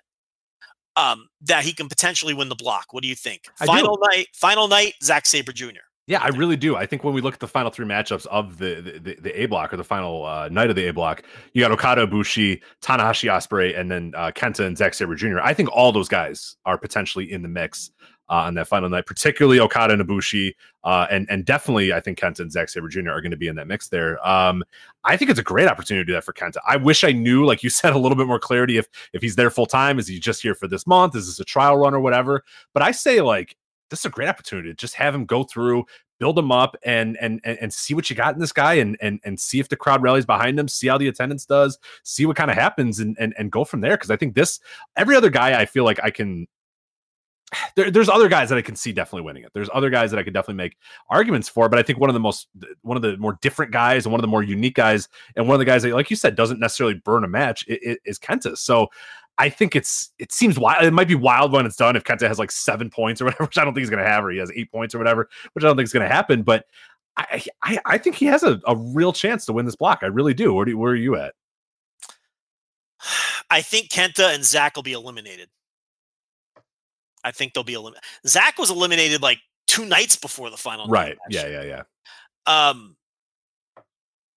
But I could see a scenario where one eliminates the other. But I'm sticking with Ibushi winning the thing because I want to be different. And I will walk through that scenario. So no, I don't think Kenta's going to win the block. I do think he'll be treated with respect. And I do think there's a chance he could be alive going into that final night. Now, Rich, also your gut. Does he have a good tournament or not? My gut right now is yes. I think he does. My brain is kind of like, are you sure, man? But my gut says no, he does. Is that your heart or your brain saying that? I don't know. I don't know what's saying it. But because I want him to have a great tournament. I want him to kill it. And I think he will. But I just still have a little bit of doubt in my head. We're going to know right away, right? Because Kota Ibushi night 1. Exactly. Yeah. He had some great matches, man. He had some great matches, fat and unmotivated. So it's if he stays healthy, I think that is to me going to be the biggest thing. If he starts wearing down, or he starts kind of the wear and tear kind of starts working on him, that could be a real issue. But as far as motivation, he feels motivated. I think he's in there with a lot of the right opponents. I think all the makings are there for him to be good. It's just a matter of, can he do it is more than anything. I think he's got the motivation. He's in better shape. And I think all that sort of stuff, it's just a matter of, can he do it really is can he survive the tournament? But I think if you had a gun to my head, we always say the gun to the head scenario, which is very, very, very vile for just a wrestling thing. But I would say gun to my head, he does have a good tournament. Yeah. He looks like he's in shape and he looks motivated. I really like the look in his eyes. I do. And then he had the Falls Count Anywhere match against Mustafa Ali, the 4-way at WrestleMania. He had some really good matches that no one was paying attention to when he was fat and when he didn't care and when he knew his career was going nowhere. I think he has something to prove. I think he'll want to go out there and have great matches. And if his body holds up, I agree. I think that he will. So we'll see. Let's talk about Will Ospreay. I have a lot to say about this one because this is so interesting to me because I think he can be anywhere all over the board. Again, it's going to be look at this block. Where do you get your wins? That's number one. And it's like, let's look at this. Okay, so with Will, I know Dave Meltzer said this, and he kind of stole my thunder because he did his show before we did our show. I think he's losing to Lance Archer on the first night. It's in Dallas. They owe Lance Archer a debt of gratitude for the hard work for selling this place out, or at least selling as many tickets as humanly possible. Yeah, that for sure. And Will already beat him. And it's like I could easily see Lance Archer winning that match on night one. If that happens, I'm not sure that Will Ospreay is alive going to the final night, and I think he's playing spoiler against Tanahashi, and I'm not sure there's anything wrong with that because I don't see where else he's getting his wins. He is 1,000,000% losing to Kota Ibushi. He's not beating Ibushi twice in a row. Could you agree with that? Oh, God, no, for sure. Okay. I can't see him beating Okada. Now, I've heard people present the argument that he could beat Okada. I'm not sure people appreciate the gravity of a junior champion beating an IWGP champion. Yeah. And not only an IWGP champion, Rich, and an iconic IWGP champion who had the most legendary reign of all time, who has been the ace and the top guy in this company since 2012. Do people not understand the gravity of that? That would be, now listen, I'm not saying it can't happen. I'm not saying there's no chance it can happen, but people to me are being a little too flippant with the idea that Will Ospreay could just beat Okada and set up some fucking title match at King of Pro Wrestling or whatever. That would be one of the considered in canon and in kayfabe one of like the biggest upsets in company history. Right, it'd be wild. It would be it is unprecedented. Unprecedented. Yeah, it's a lot. Behind that It's a lot. You're really asking a lot for them to book that, in my opinion. Can it happen? Let me tell you. Let me just put it to you this way, okay? If Will Ospreay beats Okada in this tournament, I am 100% certain he will be IWGP champion at some point. That shows me that they are behind him as the top guy. Right. Not just the main eventer. Yeah, within the calendar year, this dude's winning the fucking title. Rich, you just said it. Jushin Liger's been in this tournament and scored 3 points. Right. Jushin Liger! You're telling me Will 2001 Ospreay, Jushin Liger, too, who was a fucking god at that point. Nobody could beat him in the junior division. You're telling me this guy's going to beat Okada as a junior? Do people realize how the gravity of that? I'm not sure that they do. If he wins that match, they see him as potentially the biggest star in the company and a potential IWGP heavyweight champion. There's no question about it. That is not a flippant booking decision. That is not something where you look on the sheet and go, we need another title match for fucking Power Struggle. All right, Will can beat Okada on night 6. That's not how you handle that. No. This would be a monumental outcome. And I really want to stress that as strongly as possible to the listeners. It really is unheard of for that outcome to occur. So you look at he's losing to Ibushi. If he loses to Archer, and if he's losing to Okada, where are the wins coming from for Will to be alive getting into that? Because the rest of them are coin flip matches. It's tough. Yeah, like even like a Bad Luck Fale match is hard to say because, Bad Luck Fale's a monster and he fucking stinks and I don't want to see him, but I get the justification that, well, like, oh, geez, Will Ospreay can't really maybe. And he beat him once already. So right. Are they going to have him beat Bad Luck Fale twice in a row? And I get it. He's not a huge push commodity. Neither is Lance Archer. But it's still big heavyweights against a junior champion. Right. I think he can beat Kenta if we're being I wouldn't book that, but I think he could. He could beat Kenta. Absolutely. He could beat Kenta. He could beat Sonata. He can beat Evil. But those are 50-50 matches. Right. Exactly. I'm saying could, not will. Right. You know what I mean? I'm not confident in any of these as will. He can even beat Zack Sabre Jr. But yeah, he can beat Zack Sabre Jr. And I think he can beat Tanahashi. I think there's a 0% chance he beats Okada. I'm with you on the Archer thing. I'm not going to say like 100% chance that Archer's going to win there, but it's tough. Like any of the coulds, he's not going to beat Ibushi. He's not going to beat Okada. And yeah, the other guys that he maybe beats is like, a Tanahashi, your Evil Sonata, and your Bad Luck Fales. But even those are like you said, coin flips. Like I can easily, Evil can beat Will Ospreay, and I wouldn't bat an eye at all about that. So the thing about Archer is, before the tournament started, it looked like an easy 2 points for Ospreay, right?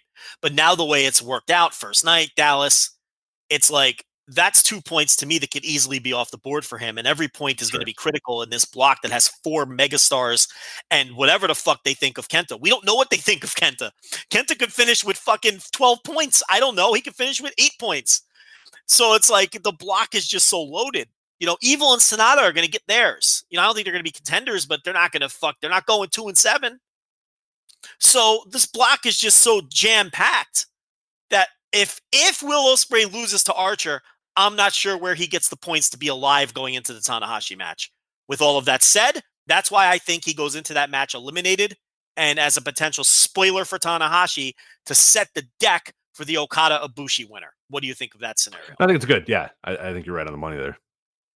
Okay, so that's Will. He's going to have a wild tournament. He's another one of these guys. I think Moxley, Shingo, Kenta, Will Ospreay. I mean, I am so fascinated by how those guys are going to be booked. Those 4 in particular. Lance Archer. First tournament since 2014. He had the killer match against Will Ospreay in the New Japan Cup. Okay, we don't think he's going to win the tournament or the block. No, yeah, 0% there, but that's fine. So let's talk about this. Rich, I really think he's going to have a great tournament. I think. I think people look at Archer and maybe go, no, dude, don't. You obviously don't remember. I mean, we would talk about those. If you go back and listen to old, G1 recaps from 2014 and 13 and whatnot, he was one of our favorite parts of that tournament because he would go out there and have awesome matches, similar to like a Carl Anderson type. Before Carl Anderson obviously moved on and whatnot, he was a guy that would sort of surprise you with these tournaments and just have really, really great singles matches and really stand out in these tournaments. And I think there's an added bonus too that, as you reported on the Patreon side, patreon.com/voice of wrestling as well, with Davey Boy Smith kind of out of the mix, Archer's kind of on his own now, and now it's time to really stand out, really show himself. If you don't think he's going to go out there and do everything he can to get attention this entire tournament, you're out of your mind. And it's like, even when he wasn't going for, overt attention to be a single star, he was still having great matches with a ton of different wrestlers. So I'm really excited to see what he does this tournament. Here's the thing. He's a singles wrestler now. They just introduced a new finishing move for the guy with like that claw slam or whatever he's doing. I don't know what he calls it, but it's like a giant claw slam. That's even more sort of, to me, ammo that he's beating Will on the first night. I think they come out and establish him as a new heavyweight monster. He wins with his finish. He gets the win back from Will beating him the first time. The other thing about the first night, too, that we ignored, Kenta's opponent first night is Ibushi. Okay, we talked about that. But this is Kenta's first match in New Japan. I think he's beating Ibushi the first night because you need to establish Kenta that he's credible right out of the gate. And you can't do that if he loses. And you want to establish that he's a credible threat, and you want to establish whatever it is he's going to use to finish guys off, which we assume will be the go to sleep. But I guess it's not a lock. So I think as far as the first night goes, I think Kenta's beating Ibushi. I'm 90% confident in that. And I'm about 75% confident that Archer is beating Will Ospreay. And I agree with you. I think he's going to have a good tournament. He's another guy who I think is super motivated. He's a guy who wants to get a push, and this is his opportunity as a singles guy to potentially get one. And, he's out there. He hustled every weekend at every indie show in Texas for 2 months, trying to sell these G1 tickets. And he's a company guy, and I think they appreciate that. And I think he's a hard worker, and he has the right opponents to have great matches. Bad Luck Fale. Do you agree with my assessment that he's the worst wrestler in the tournament? Yes. Yeah, because Yano's like, you kind of whatever with him, but I think if Yano wanted to have a better match, he probably could, and whatever Yano does is better. Bad Luck Fale just fucking stinks. He's horrible for 2 years now. I didn't even really like him that much when he was quote-unquote good. He'd have one match per tournament that I actually enjoyed, but most of the time he was absolutely skippable. Last 2 tournaments, he's been absolute bullshit. In the last year, was like an embarrassment that he was even in this tournament. I know you got to put him in there, but I would like Joe, when if we talk about guys that are out of this tournament, obviously Minoru Suzuki, a huge loss from the tournament, but I get it. We can talk about that if we want. We're going to do snubs at the end there. Yeah. But like a Togi, if you told me, hey, you have two choices for the last spot of this tournament, Togi Makabe or Bad Luck Fale, Joe, I'm taking Togi Makabe 1,000 times. It's not even a discussion. And that's bad because I don't like Togi Makabe at all. I think he sucks. But Fale is that horrible now. Just low effort. And that's the thing that gets me. Low effort. He's not even trying when he goes out there. It's a gimmick to him. He wears fucking shirts that say I don't give a shit or whatever the hell that. What did that shirt last year say? It didn't matter. He fucking stinks. He's awful. He basically was wearing the equivalent to the pin me, pay me Job Squad shirt, but his was like it was the same idea, which I would have fired him for, honestly. I have no tolerance for that kind of stuff.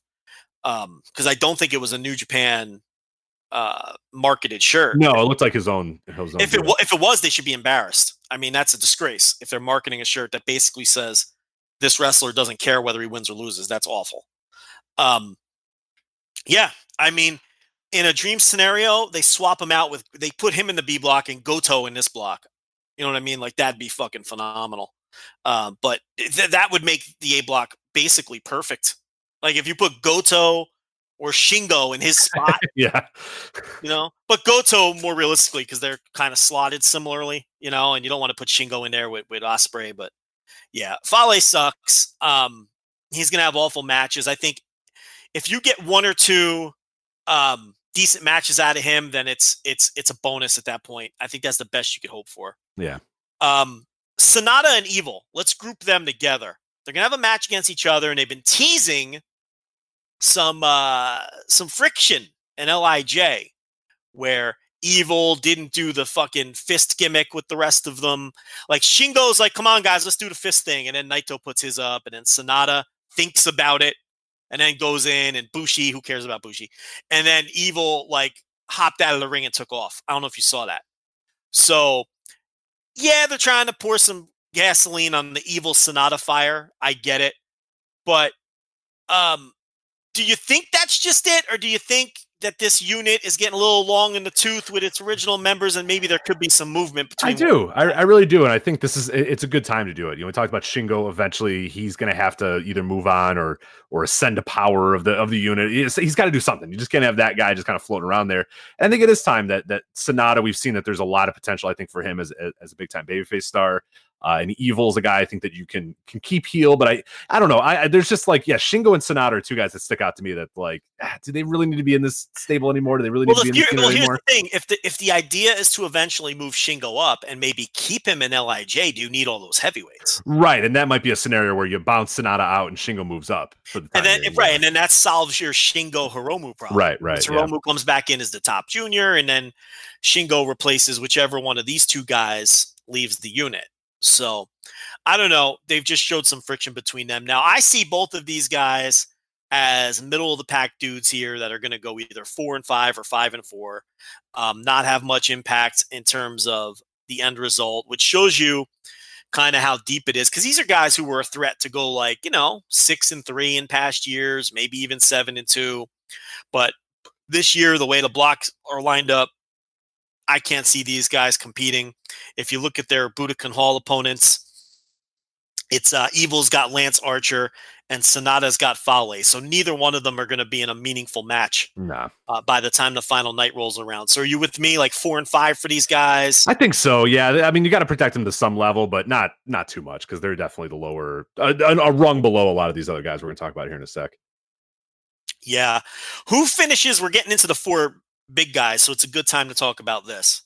Who finishes last in this block? Probably Bad Luck Fale.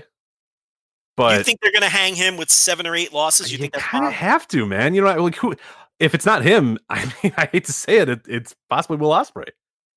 But he's it's so weird though. You know what I mean? Like that's why I don't understand how the booking is going to go with him. But I don't know who else. I mean. Is this a year?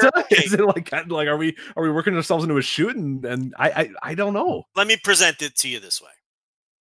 Is this a year where like everyone goes 6-3 at the top, and then everyone goes 3-6 at the bottom? Like, so. Are we getting like super parity booking in this G1 because of how stacked it is, to where block winners are like 6-3 with tiebreaker wins. I could really see that with the A, because it's hard to figure out who's leaps and bounds. Like, yeah, you could say Okada, Tanahashi, Kota, Sabre. I mean, I guess maybe Tanahashi, if he's that hurt, they can really, but I don't buy that he's going to be towards the bottom of the block. Like, that seems. Is this a good year to do ultra parity booking with how stacked it is to increase the excitement going down the stretch? Maybe. I think so, because I think you have 5 or 6 guys in that A block that have a real potential chance to win. Like, I'm not discounting like a guy like a Kenta winning the block. I'm not discounting a guy like a Ibushi, obviously. I'm not discounting a Sabre. I'm not discounting Okada, and I'm really not discounting Tanahashi until the time comes. We know for sure. So it's like 5 guys that I think legit have a chance at winning that block, and that's more than in most years. So I think you're going to get a lot of parity with those guys, and by virtue of that, like, there has to be parity on up and down the block, unless one dude is just taking every single L. But like, there's not one of those guys here. Would it stun you if Will Ospreay and Shingo both finish last? No. Would that be counterproductive to the idea that they're trying to groom them both, though? Or would it not matter? Would the fans just see that as, okay, they're not quite ready, they were gutsy, they picked up a big win or two? Or do you think that would be counterproductive in that it would kind of undo all the work they've done building those two up? That's why it's so weird to have him in here. Like, isn't this tournament awesome? I don't know. I would have him fucking win a bunch, because I think, but like, you can't, because I don't know. I would not have them come in here and just get fucking jobbed all the heavyweights, because it just makes it seem like, oh, well, okay, they're second class citizens. Yeah. And you're trying to build these. We know that the scenarios, both these guys are getting moved up. So it's like, I don't know. I don't know what you do. I don't want to be Gato right now. I don't know. I don't know who loses. I guess maybe Archer and Fale lose a bunch, but I don't know. It's because I don't have those guys. I do not have those guys finish last. I think the optics of that is terrible. So I would not do that. But I don't know. Okay, so I got to make my case for Kota Ibushi, right? All right, yeah, do it. So you got to get around the idea that he's going to then face Okada twice in the span of 4 months. So, and he's got to somehow come out of the block. So how about a scenario where he draws with Okada on the final night, which means we don't have a conclusive winner in the match, which kind of would give intrigue to then doing the match again in a couple of months. So do you think a draw could be the way that they get around doing a rematch? In other words, we still got to figure out who's the better of these two guys. Mm-hmm. I suppose who then in your scenarios is Ibushi drawing to go into the final? Yes. Okay. So let's say Tanahashi beats Ospreay. Okay. He's waiting in the fucking corridor, and he needs, Okada to win or whatever. And he's now tied with Ibushi at this point. They're tied with Ibushi going into the final match, but he has the head-to-head against Ibushi, let's say. And Ibushi and Okada fight to a draw, which puts Ibushi through, because he's 2 points ahead of Okada still, and he's 1 point ahead of Tanahashi now. And then he goes on to win the final, because the draw doesn't then, because then, you don't automatically have to give him a title match off of the draw. And he's got the briefcase, so he can, declare that he's challenging Okada at the Dome. So anyway, he gets through with the draw, which then leaves some intrigue. Okay. As to who is the better man. I don't hate it. I like it. If there was any scenario to get Ibushi in there, I don't mind that one that you have there, because you do have to figure out a way to make it okay. Yeah, you just saw this match, but we don't quite know who's gonna, like, now this is for all the marbles, and there has to be a winner and that sort of stuff. So the problem with you just saw this match is one of the guys won it, right? Because why do I want to see that? Okada just beat him, or Ibushi just beat him. Yeah, exactly. Right. It's like if you do a draw though, then there's and you do it the right way, then there's some intrigue for the rematch, and you can build your story off of the draw. What do you think about this? Because this is the scenario now that you kind of played it out. I like the idea of the draw, and I like the idea of Ibushi making it into the draw so that you have a future matchup between Okada and Ibushi. But what do you think of the idea of Ibushi does make it to the block? He draws whatever scenario. He wins over Okada. He draws versus Okada. He makes it to the B block. He makes it to the finals, and then he loses to Naito. Naito obviously gets the second win over Ibushi in a row. and Naito moves on there, where Ibushi gets really close. He's maybe got a protected win against Okada. There's at least a little nugget of, okay, when they want to go back to this, they can. For me, whatever reason, I just can't get down with Ibushi winning the entire thing. Like, I don't, your scenario is pretty good. For whatever reason, my brain is just stuck on Naito. If Ibushi's not going to win the tournament, I don't think he should win the block. Because I don't think I would do Naito and Ibushi again. I mean, they just did it how many times? Now, the counter argument to that is you burned it so many times, the perfect place to do it is when it doesn't have to draw. But I just don't think you go right back to that match. So I think if Ibushi comes out of the A block, I think he faces White in the final. But then it becomes a question of what do you do at Naito in the Dome? Right. Where there's other things you could do with Ibushi. And that's why that's my initial thought, is that, like, Ibushi, it's good that he's in tow right now. You got him signed, you have all that sort of stuff. He's hot right now, but I think he's gonna be hot next year too. To me, next year is the time when you really build him up as, like, he has a killer year, does whatever he's gonna do. And not that he hasn't had a killer year right now too. Again, like, I don't think it's a 0%. I like I said, there's two guys that I think emerge from G1. It's either Naito or Ibushi for me, and I'm at Ibushi at 25, and I'm at Naito at 75. But, like, it just, to me, it's a little weird and a little wonky, and I like next year for him, because I feel like Naito is just, if he doesn't do this, I'm really worried about what the hell the future of Naito is, because he's just kind of floating in this abyss now, and is he just, his peak as an IC champion, and I think that may be wasting his peak a little bit. Yeah, this is where the 2020 Dome is the one we circled all along for the completion of the Naito story with Okada. So, that's the scenario, that's the chalk scenario that makes the most sense.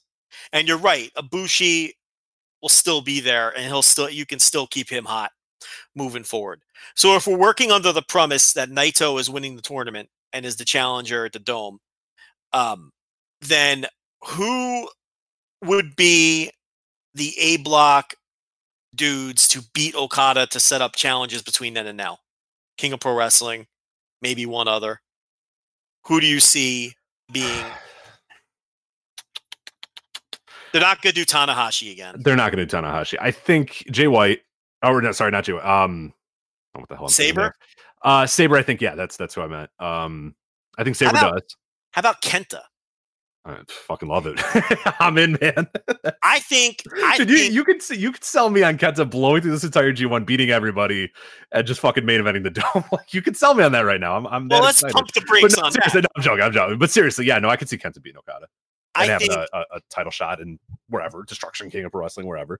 I think Kenta going a respectable 5-4, but beating Okada along the way is something we're going to see, because I think Kenta versus Okada is a money match for King of Pro Wrestling. Yeah, I'm trying to Mirufuji. That was 2012, or was he was there more recently than Not that? 12. Right? It was like 14. That's what I was. Yeah, let me find out when he was last. I think maybe you're 15. You're right. And that was night 1 when he beat Okada, and then 2016. So he finished with 10 that time, but he beat Okada out of the gates. Right. I kind of like that sort of just do what you did for Mirufuji that year. Right. 2016 is that year. I really like that scenario, the way they structured that. Yeah. So, no one remembers that Mirufuji went 5-4 or whatever. They just remember he beat Okada on night 1. And then they had a fucking killer match at King of Pro Wrestling. And I'm fine with that. That's the exact scenario I would like to do with Kenta, if you could. So Kenta comes out, beats Ibushi on night 1 to establish himself, then has a nice little tournament, but gets the win over Okada, loses to the other guys, loses to Tanahashi and Saber and whoever else. And then he gets the title shot at King of Pro Wrestling. To me, that's the perfect scenario, because I don't see anybody else unless you want to do. See, you could do a Ibushi Okada, but see, they face each other the final night. Mm-hmm. Yeah, you can't go back to that, right? I mean, that's it's a big match, and then it'd be another big match right after that.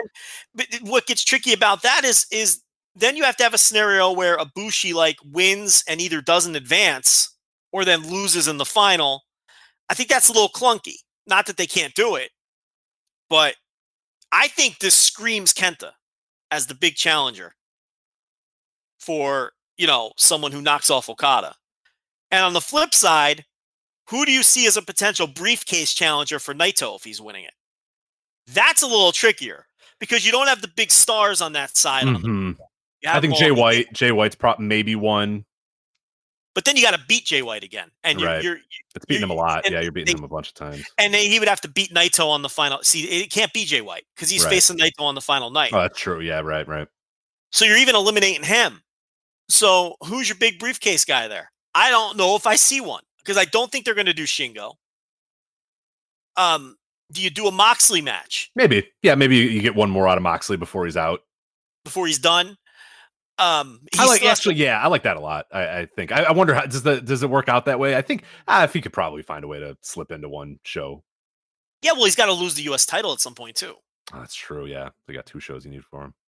But once he loses, you know what they could probably do? Maybe Moxley, if he's on that G1 final night, maybe he has a U.S. title match against Juice on that, like, the night of the actual finals. He has like a rematch with Juice or whatever. Juice wins the title back then.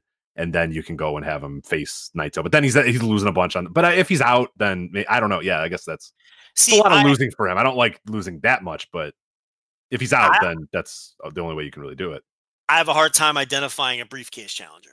I mean, Goto would always be good for something like that, but I think he's going to lose a lot in the tournament. Mm-hmm. So you don't want to. I guess Ishii could, but he's a never champ right now, and it's weird, right? Like it's hard to identify one.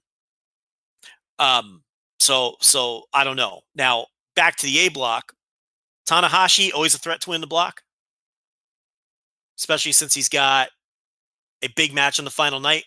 Mm-hmm. So you think he's got a chance to win the block and be the Naito opponent in the final? What do you think of that? No, I do, definitely. I mean, I never count Tanahashi out on G1s. He can look like absolute shit for 2 months prior. He can be quote-unquote hurt, and then, he just goes out there and kills it and wins a bunch of matches. So, I still think that he's got a pretty high percent chance of emerging from the block because, like you said, it doesn't matter. He can win the block and then lose to whoever in the finals. So, and Naito and Tanahashi is a pretty cool match for the finals, too. So, I think there's a real possibility that happens.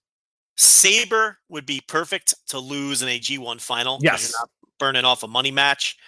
The only problem I see with that is he's got Kenta on the final night, and you got to think the Tanahashi Ospreay match is going to be the other important match and not the Kenta Zack Sabre match. But I mean, it could be three. They could have 3 matches all matter. Yeah.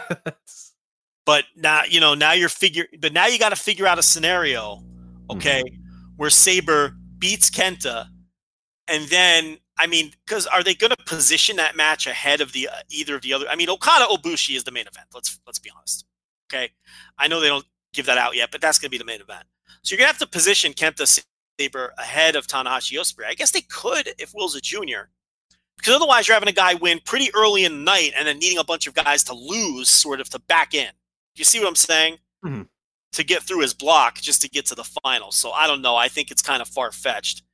And then we've got, Okada, who I think we can both agree that unless he's winning the whole fucking thing, I don't think he's coming out of the block. Yeah, and this year of all years, it's just it'd be weird because you're potentially blowing up 2 future matches. Like that would just be silly. You don't need to do that for especially this year. You don't need to do that. And especially we always say you don't have to do that for the G1 final. You can have your briefcase winner versus whoever, and it's not going to matter because they're going to have a great match and it's going to be sold out anyway.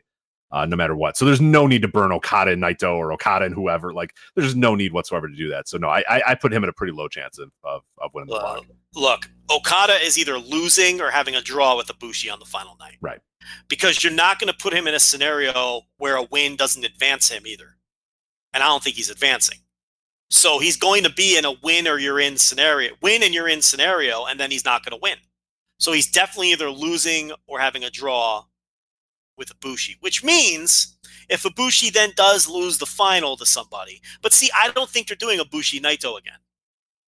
You see what I'm saying? Mm-hmm. So it's like, I don't think it's super unrealistic that they go back to that match. I mean, I see what you're saying. Like I might not, but I don't know. That might be. It's possible because then Naito can finally get a win over Ibushi. Like put him in the rear view. You know what I mean? Like because it's to be the 2 wins in a row after the 2 wins for the other guy. You see what I'm saying? But it's like, yeah, and like you're saying, then put him in the rear view. Yeah, I think it's more likely than maybe you're. It's clunky, but I don't know how. But I don't know how you get out of it. So you might be right because the way it's all laid out, I don't know how you get out of that. The only way you get out of that is if Naito doesn't advance and Ibushi is winning the tournament. Right. Okada has to lose or draw. Mm-hmm. on that final night. They're not putting Okada in the final with Naito. To lose. Yeah, unless they're not doing that match in that. They're Okada Naito as the G1 final is as unlikely as Bad Luck Fale versus Shingo. It's not happening. Right. It's 0% chance. So I don't know. Are we overthinking? Is it just going to be a Bushi Naito again? I think so. I really do. I think, and if you think about the heat of that, that's a match that obviously you're not protecting very much because it's happened a bunch already this year, and this is kind of the big blow off. These guys have been at each other's throats this entire 2019, and now this is for it. This is for the man who will put the other in the rear view and go to the Tokyo Dome. So I think there's a lot of ways you can sell that. Yeah, wouldn't surprise me. Yeah, that's probably going to be it. I'll probably change by the time I do my bracket. And by the way, I should mention as well, we are doing the pick'em again. VoiceWrestling.com for details on that as we get there. It's not up yet. We're gonna wait as close as we possibly can because we jinx people. And if we do the pick'em right now and we release all the results, fucking somebody will be done. Tetsuya Naito will tear an ACL or something like that. So we're gonna wait a little bit. We also have to kind of secure some prize sponsors, but keep an eye on at Voices Wrestling on Twitter and VoicesWrestling.com for details on the pick'em. It is coming again. There will be good prizes, but not yet. We'll let you know when it's live and ready to go.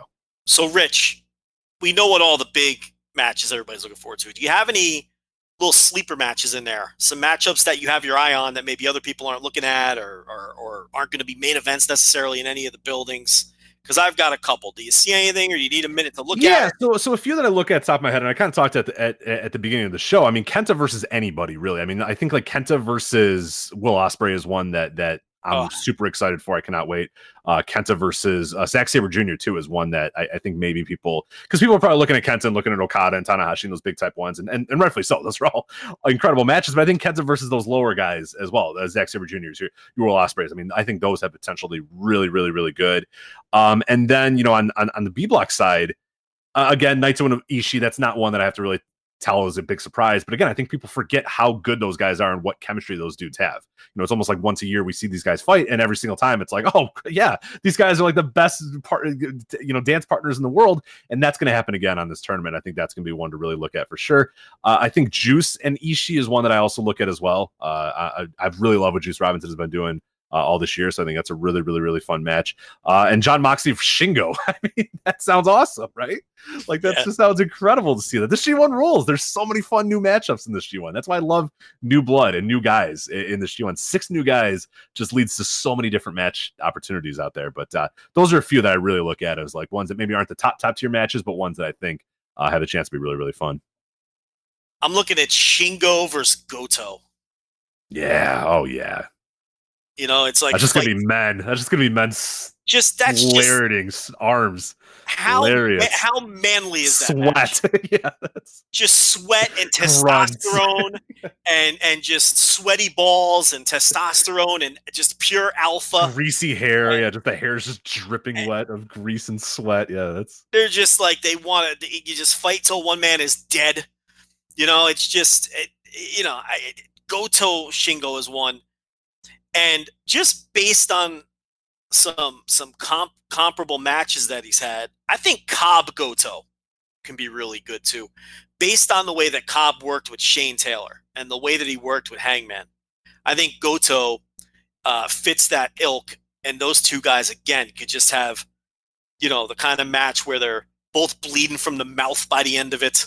And, they do things that they probably shouldn't do. And they just, Goto is just perfect for those kind of match. Goto Ishii, whenever they get together, is always a disgustingly good match. Yeah. And I just feel like Moxley and Ishii are going to have, I mean, that's not exactly a sleeper, but I just think that their chemistry is going to work. And then when I look at the other side, I know it's a semi-main event right out of the gate, night one, but enough people aren't talking about the history with Kenta and Kota Ibushi that's going to be flowing through that match when they get in there in Dallas too. Can I tell you just how fucking jealous I am of that Dallas show? Listen, you've gone to plenty of stuff that I couldn't make it out to. You went to All In. I had a birthday deal. You get Okada and Tanahashi and Ibushi Kenta. Fuck off. I know. It hasn't really sunk in yet that I'm getting Tanahashi and Okada. I saw that and I got mad. I was like, that's stupid. They shouldn't book those two matches on the same night. Like I got upset. Like I was like, no, that's stupid. This night sucks. Like I just decided that night sucked and I'm not even gonna watch it. It's gonna be because I was just so jealous. I was like, oh come on. Like I've been going to all these shows. I've been screaming to the heavens for 3 years that Okada and Tanahashi need to. You've been the one screaming about it. You've been the one screaming. And then you get to see it and I don't get to see it. So. Hop on a plane. I might have to. Make it a one-nighter. Fly in that morning. What day of the week is that? I don't even know. July 6th. I want to say hopefully not a Sunday. I think that's Saturday, right? This is Saturday, yeah. Bound for Glory's on Sunday, right? In the same city. Oh yeah, right. I was like, I don't know. But yes, yeah, it is. So why don't you just fly in Saturday morning and fly out fucking Sunday morning or Saturday? You could fly out Saturday night if you don't want to buy a hotel. Joe, this has run through my head. Don't tempt me here. We'll see. We'll see what happens. You know, there's scenarios that could be worked out here. Absolutely. You can even come home with me Saturday night and fucking crash here and then fly home Sunday morning out of Houston or wherever the fuck. Or out of College Station, 10 minutes up the road. There's scenarios, we can talk about them, we can maybe work something out. Because you're not even missing work. You're out of your own bed one night. Maybe 0 nights if you just fly back Saturday. I could do that. I'm a trooper. I think I could do that.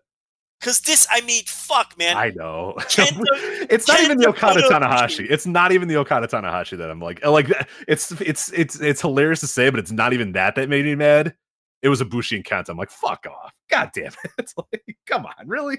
Man, you have to book both those in the same night, you assholes. Come on. Couldn't that be in Nagoya in fucking 2 weeks? Like, what the fuck? Fucking Nagoya. Yeah. I mean, fuck. It hasn't really sunk in. It's a big spot. And then Willis Bay versus Lanchar, which will rock too. So, you know, and then Bound for Glory the next day. Yeah, right. I should just stay the whole weekend, right? Right? Fly home Sunday night. Can't miss Bound for Glory. So the snubs, let's do that quickly before we move on to another. We got 2 more topics to do, but so Minoru Suzuki, is this a case of a 52-year-old man who's just like, I don't want to do this shit anymore? Yeah, I think so. I think it was probably like, I guess like they probably said, hey, and he probably went, because we know from the guys that have been there forever and ever and ever that New Japan is pretty. If you want to be in there, it looks like unless they really, really, really want to take you out, that they're not going to take you out. So it's kind of it might have been a mutual like, hey, we're looking at some new guys, and him saying, yeah, go ahead. But I got to imagine he's not doing this kicking and screaming. I imagine that he understands and realizes, yeah, look, it's fine. Like I don't need all these matches on my resume. Like I'm good. Like I'm hurting. I'm old. I don't need all this shit. I'm good to go. So I think a lot of people are getting real negative on New Japan. I imagine it's a mutual thing between those two guys. I cannot imagine they just yanked him and said, fuck off. We don't care. And they're turning it into a storyline where he's bitter about it. Right. Exactly. Which leads me to believe that he knew he'd get more traction on not being in it than being in it. So. Yeah. And listen, he hasn't been great in these things. The last couple ones that he's been in. He his peak G1 years are firmly behind him anyway. Let me lump these two together. Satoshi Kojima and Togi Makabe.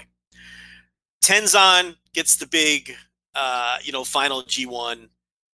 Nagata gets the big final G1. You would think that Kojima and Makabe, I agree that they're both maybe a half step below those other two. Okay, Makabe, former IWGP champion. Kojima, former IWGP champion. The whole Triple Crown thing at the same time. These are big stars too, though. Okay? Does it surprise you that they didn't get a going away G1? Do you think that they would have if people like Moxley and Kenta didn't fall into their laps? Do you think that's what bumped them? Or do you think this was the natural order of things anyway? No, I think that absolutely bumped them. I think those are guys that you always have in your stable and always ready to go if need be. And if anybody got hurt, those two dudes I think are the first two that would probably step up and take that spot. But in this case, it's like, hey, look, we got young guys, we got guys we're trying to build up, we have the next generation ready to go. And yeah, I'd imagine that like where Minoru Suzuki I think is probably a little bit more mutual.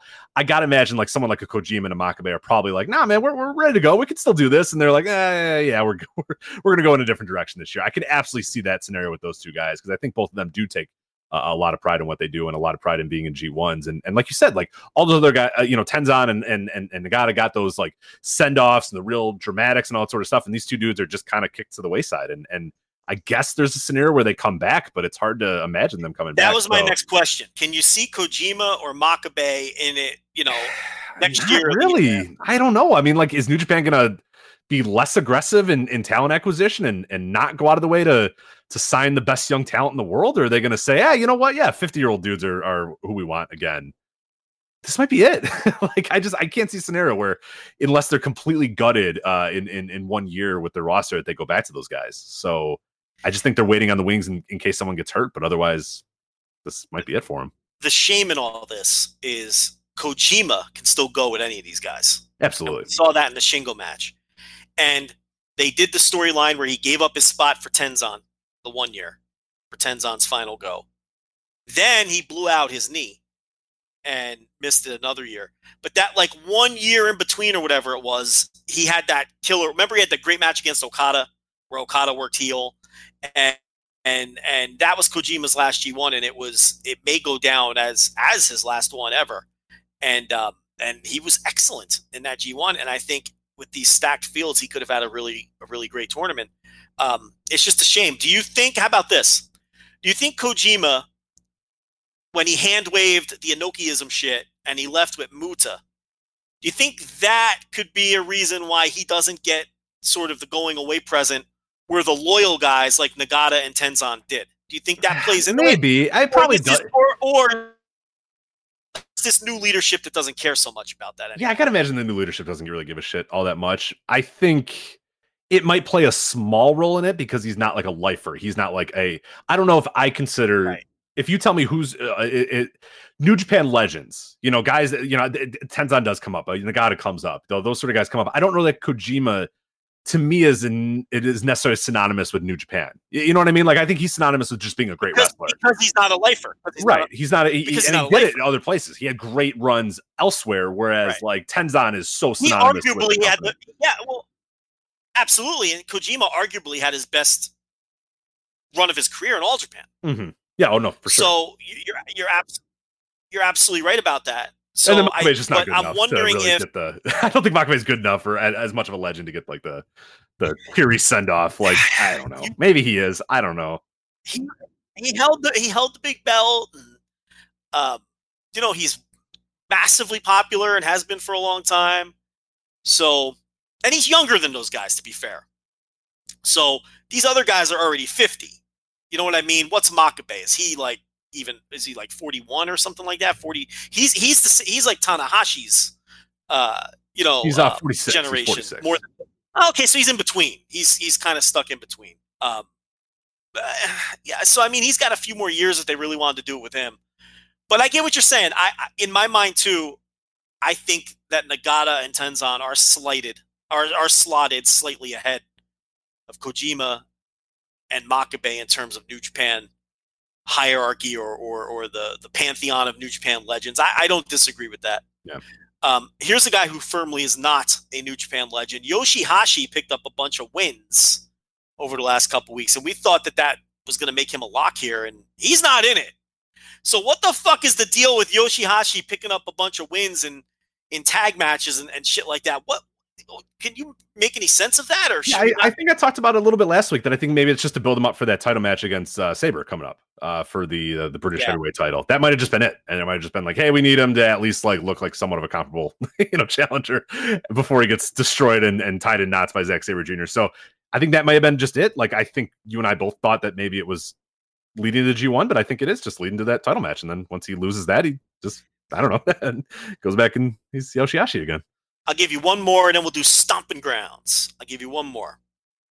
If Mikey Nichols hadn't shit the bed so badly, no, I'm being serious. No, like, if he would have been impressive in the New Japan Cup and his run, but he hasn't been impressive at all. He's basically been very firmly below average. You think there's a chance he would have had a spot in this thing? I do. Yeah, for sure. I do. Yeah, I do. Because I think that's a big reason why. I mean, you bring him in for stuff like this, right? You bring him in to be one of those guys. You bring him in to be like a worldwide guy that can sort of get Australian fans interested in a tournament and excited. And obviously he was brought in as a guy that should have been a difference maker. And it's clear it's not. And it's clear that they know it too. And that they're kind of steering away from him. Because I think he absolutely would have had a part in this. I really do. Yeah, but he hasn't been good. And he clearly doesn't deserve the spot. So that's that. Did I miss anybody with these snubs, or I think that's it. Yeah, I guess Tamatonga, who took himself out of the tournament. Yeah, we kind of knew it though. Yeah, right. And then other guys. I'm trying to look at last year. I mean, yeah, last year there's not really anybody else that still in the company that you would have thought I'd be in there. Everybody else pretty much got there, and then the rest of the tournament field is, your guys like Hangman Pages, your Kenny Omegas, and those sort of guys are all gone. So yeah. Okay, so we got to do Stomping Grounds. First, a quick plug, patreon.com/Voice of Wrestling. You should probably sign up now. There are 12 days left in the month of June. We got a bunch of great content up in the month of June, but starting in the month of July, the daily G1 audio updates.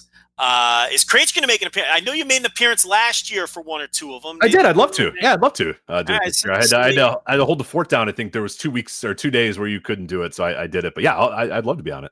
So we do the daily updates. If you're familiar with what we did for the G1 last year or some of the other tournaments, most recently the Best of the Super Junior daily updates, people really enjoy them. It's the most intensive, in-depth daily tournament updates you're going to get anywhere in the world, really. I don't think anyone does it as well as we do it. So that will start in July and obviously run through August. So you're going to want to subscribe now. If you do subscribe now and just let it carry over, you could just subscribe today and then just forget about it and let it ride for the next 2 months to make sure you're in the door for the daily G1 audio updates. We break down every single match in depth. We break down the standings, the scenarios, the top matches of the tournament. Each show is anywhere from 45 minutes to about an hour and 15 minutes long.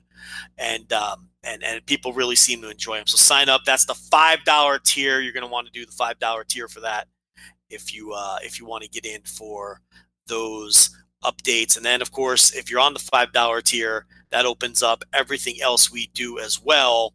Patreon.com/Voice of Wrestling. Rich, are you hyped for Stomping Grounds? Joe, I am ready to kick ass and take names. Stomping Grounds streaming live on the WWE Network this Sunday. Let's start at the top as we preview this. The Beast Slayer Seth Rollins versus the Shortcut King Baron Corbin Universal Championship. Who you got?